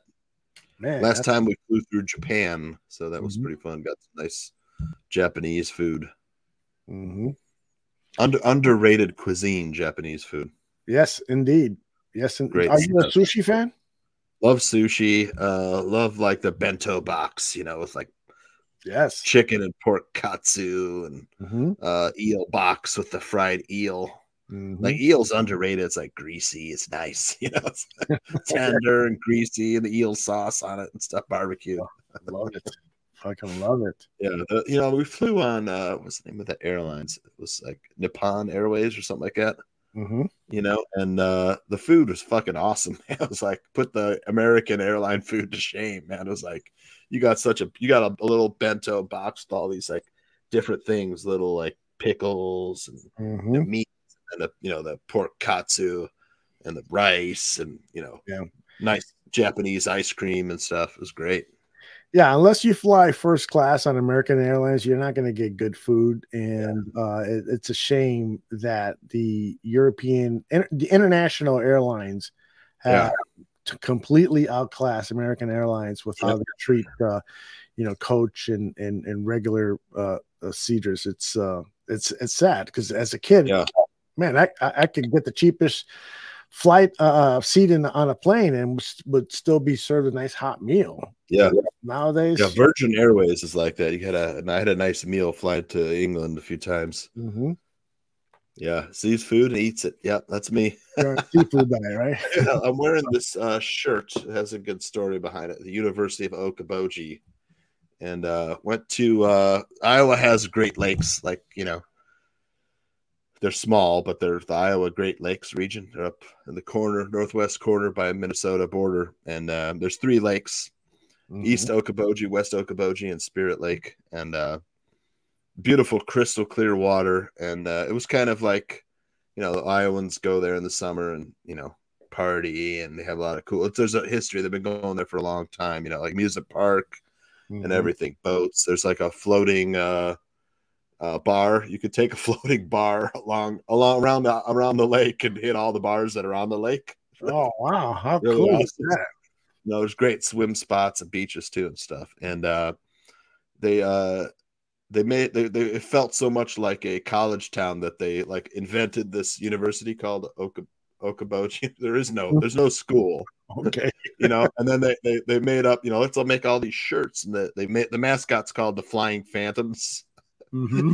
Because there's no university, it's just phantom imagination. Right. But when I was there, I got a couple Okoboji University Flying Phantom shirts. I love it. I love it. Man, if you're looking for a cool place to vacation, it's not that far from Chicago. It's probably, I don't know, 5, 6, 7 hours away. It's like a drive to Minneapolis. But Stephen nice Lee little asks, Ogunjobi, isn't that what Aaron Rodgers smoked? He finally won one, Stephen. The guy. Yeah.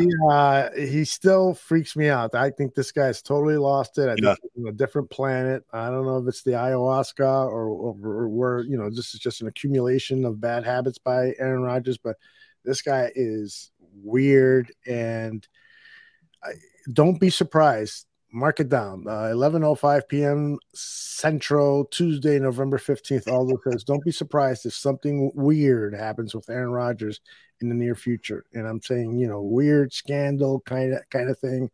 There's something going on with this guy. Did you catch a little of Cowboys Packers game? Yes, I did. Yeah, it looked like he was actually having fun playing the game again this past one. Except that he would fucking criticize his coach when he would go to the sideline, and after the game still say, I was unhappy with every play call. It's like, what the fuck is wrong with you, dude? He was out there looking like he was having fun with the game again, because this whole season looked like he's hated playing the fucking game. Because if somebody drops the ball, it ruins his passing percentage, and he actually gets mad about that. He probably cares about that a little too much. Yeah. I think he's saying to myself, if I'm not going to win any more Super Bowls, I still want to hold passing records and have Hall of Fame great records. I think that's where his head is at. Yeah, that's like a narcissist. That fits in with what I've been saying. That's like 52 guys and Aaron Rodgers. Yeah, fucking in that team. But I mean, and guys who have played with him have been saying things in the past and hinting at things in the past. There's something weird going on with this guy. So. And then the Vikings and Bills game. Remember, I said, I don't know if I said on this show or another show, but I said if the Vikings defense figures it out, gets their pass rush back, they could be really dangerous. And there they go into Buffalo and win the game. How about that? So it was kind of a shitty way for Buffalo to lose the game. Josh Allen fumbled in the end zone. That they had the game won, by 3, and ended up fumbling in the end zone, and Minnesota recovers, and that was it. They tied it up and went to. I like this Vikings team. From a objective perspective, I think they've got some great talent. They've got the best receiver in football, Justin Jefferson. That fucking catch he made. That's amazing. Yep, love the kid. And Kirk Cousins is not a quarterback that you can rely on, but you can rely on him to get you to the playoffs. And so maybe he's going to have a season where he has some more success in the postseason than he has in the past. Kevin O'Connell, the coach, he's a guy that I really like a lot. I've liked him for a long time. Who knows? The Vikings could surprise some people and get back to the Super Bowl and lose their 6th Super Bowl of all time. Yeah, before this week, I was like, the Vikings, are they any good? They haven't beaten anybody. I mean, they went in and played Buffalo, toe to toe. So I don't think Green Bay is going to be winning the division this year. I think it's the Vikings division to lose. Absolutely. No doubt about it. I even got to the point where I think they could win a playoff game or two, make it to the NFC Championship. I'm with you. And I think the days of the Packers winning division titles in the North, those are over, because the Vikings will win this year and maybe next year, but after that, it's all Bears, man, all the time. Justin Fields, man, I'm telling you. Like I said, we're watching the kid make history, setting records, man. It's just it's a shame that it's in a rebuilding season, but a lot of it, like you've been saying, is probably by design. I mean, Ryan Poles came here. He didn't draft Justin Fields. He wanted to see whether or not there was anything to Justin Fields worth keeping. And what he did was create an environment that was sink or swim, pretty much. Yeah. Create an environment that was sink or swim for this kid. And the kid, like it or not, he's swimming. Right. He's doing whatever he can, right. And the most the one sort of event or thing that I wanted to bring out the most was that the kid sat at his locker for an hour after the game, in full uniform, because he hates losing that much, and like I said, if we never want to get to the point where Justin Fields is the first one to leave the locker room. Yep. We want to keep it where keep it where the guy cares about the game and cares about winning, and we've got to do, the Bears organization got to do whatever they can to put together a winner after this season. Dude, again, that's fucking poetry what you just said. I applaud the fact that he was so upset at himself for losing that game. It was his interception that led to the go-ahead score for the Lions. And so he got me, like him and Okudah were dueling. Yes. Okudah got the interception, took it to the house, and then Justin Fields outran him for one taking it to the house. Yeah, wasn't that amazing? Yeah, it was kind of amazing, man, to see the two former teammates and stuff. But yeah, I mean, the kid cares so much about winning. Yeah, like Chris says, it's hard not to love the kid. It really is. We're watching him grow up before our eyes, and I think that Poles gets it now. He's got something special, and he had to get rid of some big salary pieces, like Khalil Mack and Roquan Smith would be demanding a big salary, and it's kind of like, what can we get for Roquan? He didn't want to accept the salary we offered, which he thought was a fair offer. It would have made him one of the top 5 paid linebackers. He asked to be traded. So he asked to be traded. He got what he wanted. And next year we've got a mountain of salary cap room. And hopefully they do their homework, and right this time.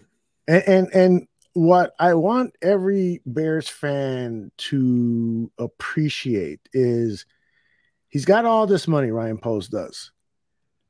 He is probably not, I'm going to bet that he is not going to spend it recklessly. He is going to make good investments, or at least what he believes. He's not going to do what other general managers have done in the past. Well, I got all this money, I'm going to spend it out bringing Jared Allen, washed up fucking players who are of no use for us anymore. No, he's got a plan about building this team up, trying to build it as much as possible with draft picks, because that allows him to control the salary better, but also then supplement the missing areas with quality free agents. And if he does this right, he'll still have money left over to sign veterans for 2023 and 2024. 2024 and 2025 before all of a sudden he's got to come up with $50 million a year for Justin Fields. Yeah, exactly. That has to be taken into consideration. Let's not tie up, too much where we can't sign Fields. Exactly.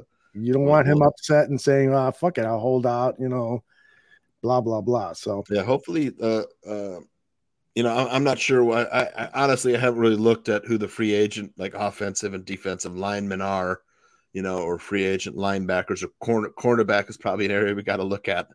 It's hard though. I mean, cornerbacks, their lifespan, is about the same as running backs. After about 5 to 7 years, they're just not good anymore. I mean, look at like guys like Darrelle Revis and Patrick Peterson. Patrick Peterson's still playing for the Vikings, but he's not Patrick Peterson, of the past. Not at all. There's a drop off, much like running backs at the cornerback position. They just lose their step. But I think those are some places he's got to look at. Offensive line, definitely. Defensive line, although Justin Jones has played pretty well. Yeah, he could be that 3-tech. He's not going to be a great 3-tech, but he could be an acceptable 3-tech until you can acquire somebody, which may not be next season. It could be 2 years from now. Yeah, Cliff Victoria says there's some good free agents out there. I'll have to look at it. Yeah, I haven't really given it enough thought. There are some, somebody mentioned earlier in the chat, McGlinchey, the right tackle who went to Notre Dame. Right. He's on the 49ers, right? Right. He's on the 49ers. He's a free agent. He would be an outstanding right tackle for the Chicago Bears. Yeah. And Orlando Brown, the left tackle for the Kansas City Chiefs. I mean, it's going to cost you $25 million a year.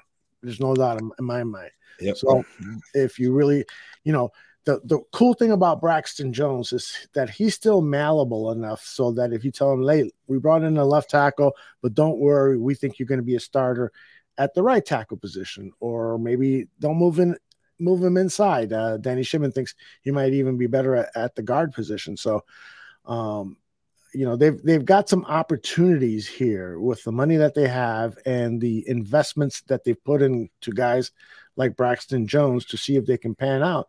So they've got some opportunities here to mold something relatively quick.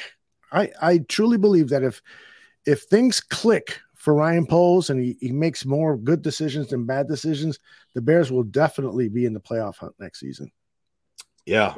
If they could put together, patch some of the holes through free agency and draft well with Justin Fields, that's a guy that can change a game, that teams have to game plan around, and at any he could score from any point of the game at any point on the field. That speed, he's outrun, and when he steps on the field, he's one of the he's like Lamar Jackson, he's one of the fastest players on the field. Yep. And, like there was a at the last play of the game, it looked like Dante Culpepper out there. It's like shaking off like 3 sack attempts on him. I was like, he's still alive. He's still running around back there. Throw the ball down.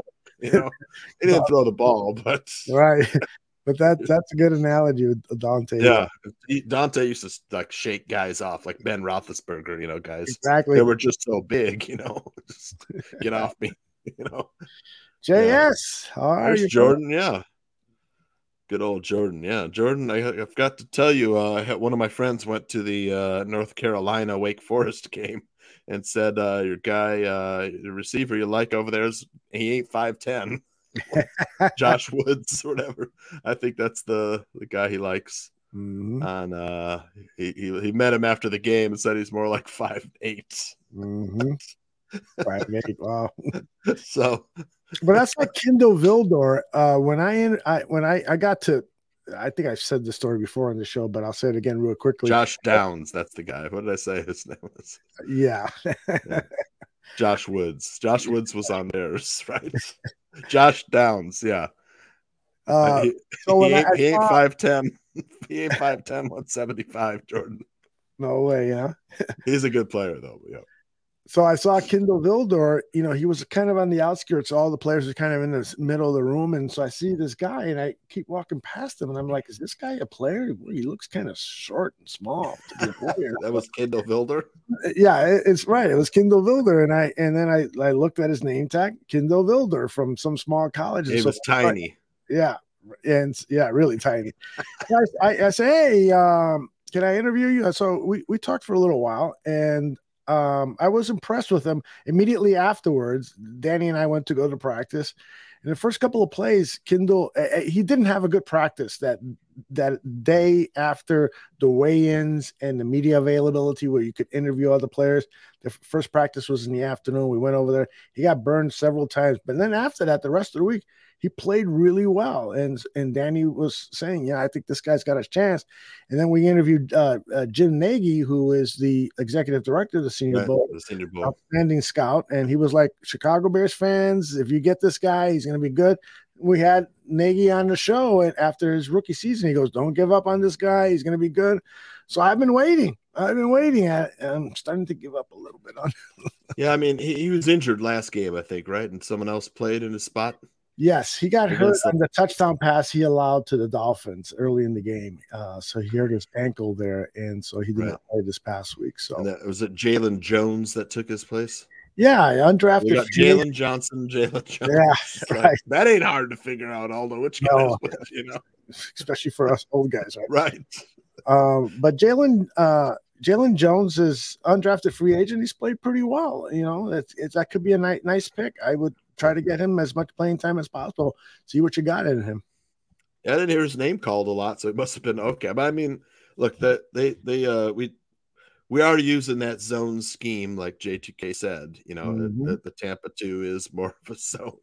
But you want to see him mix up, and that zone you have to get pressure with the front four.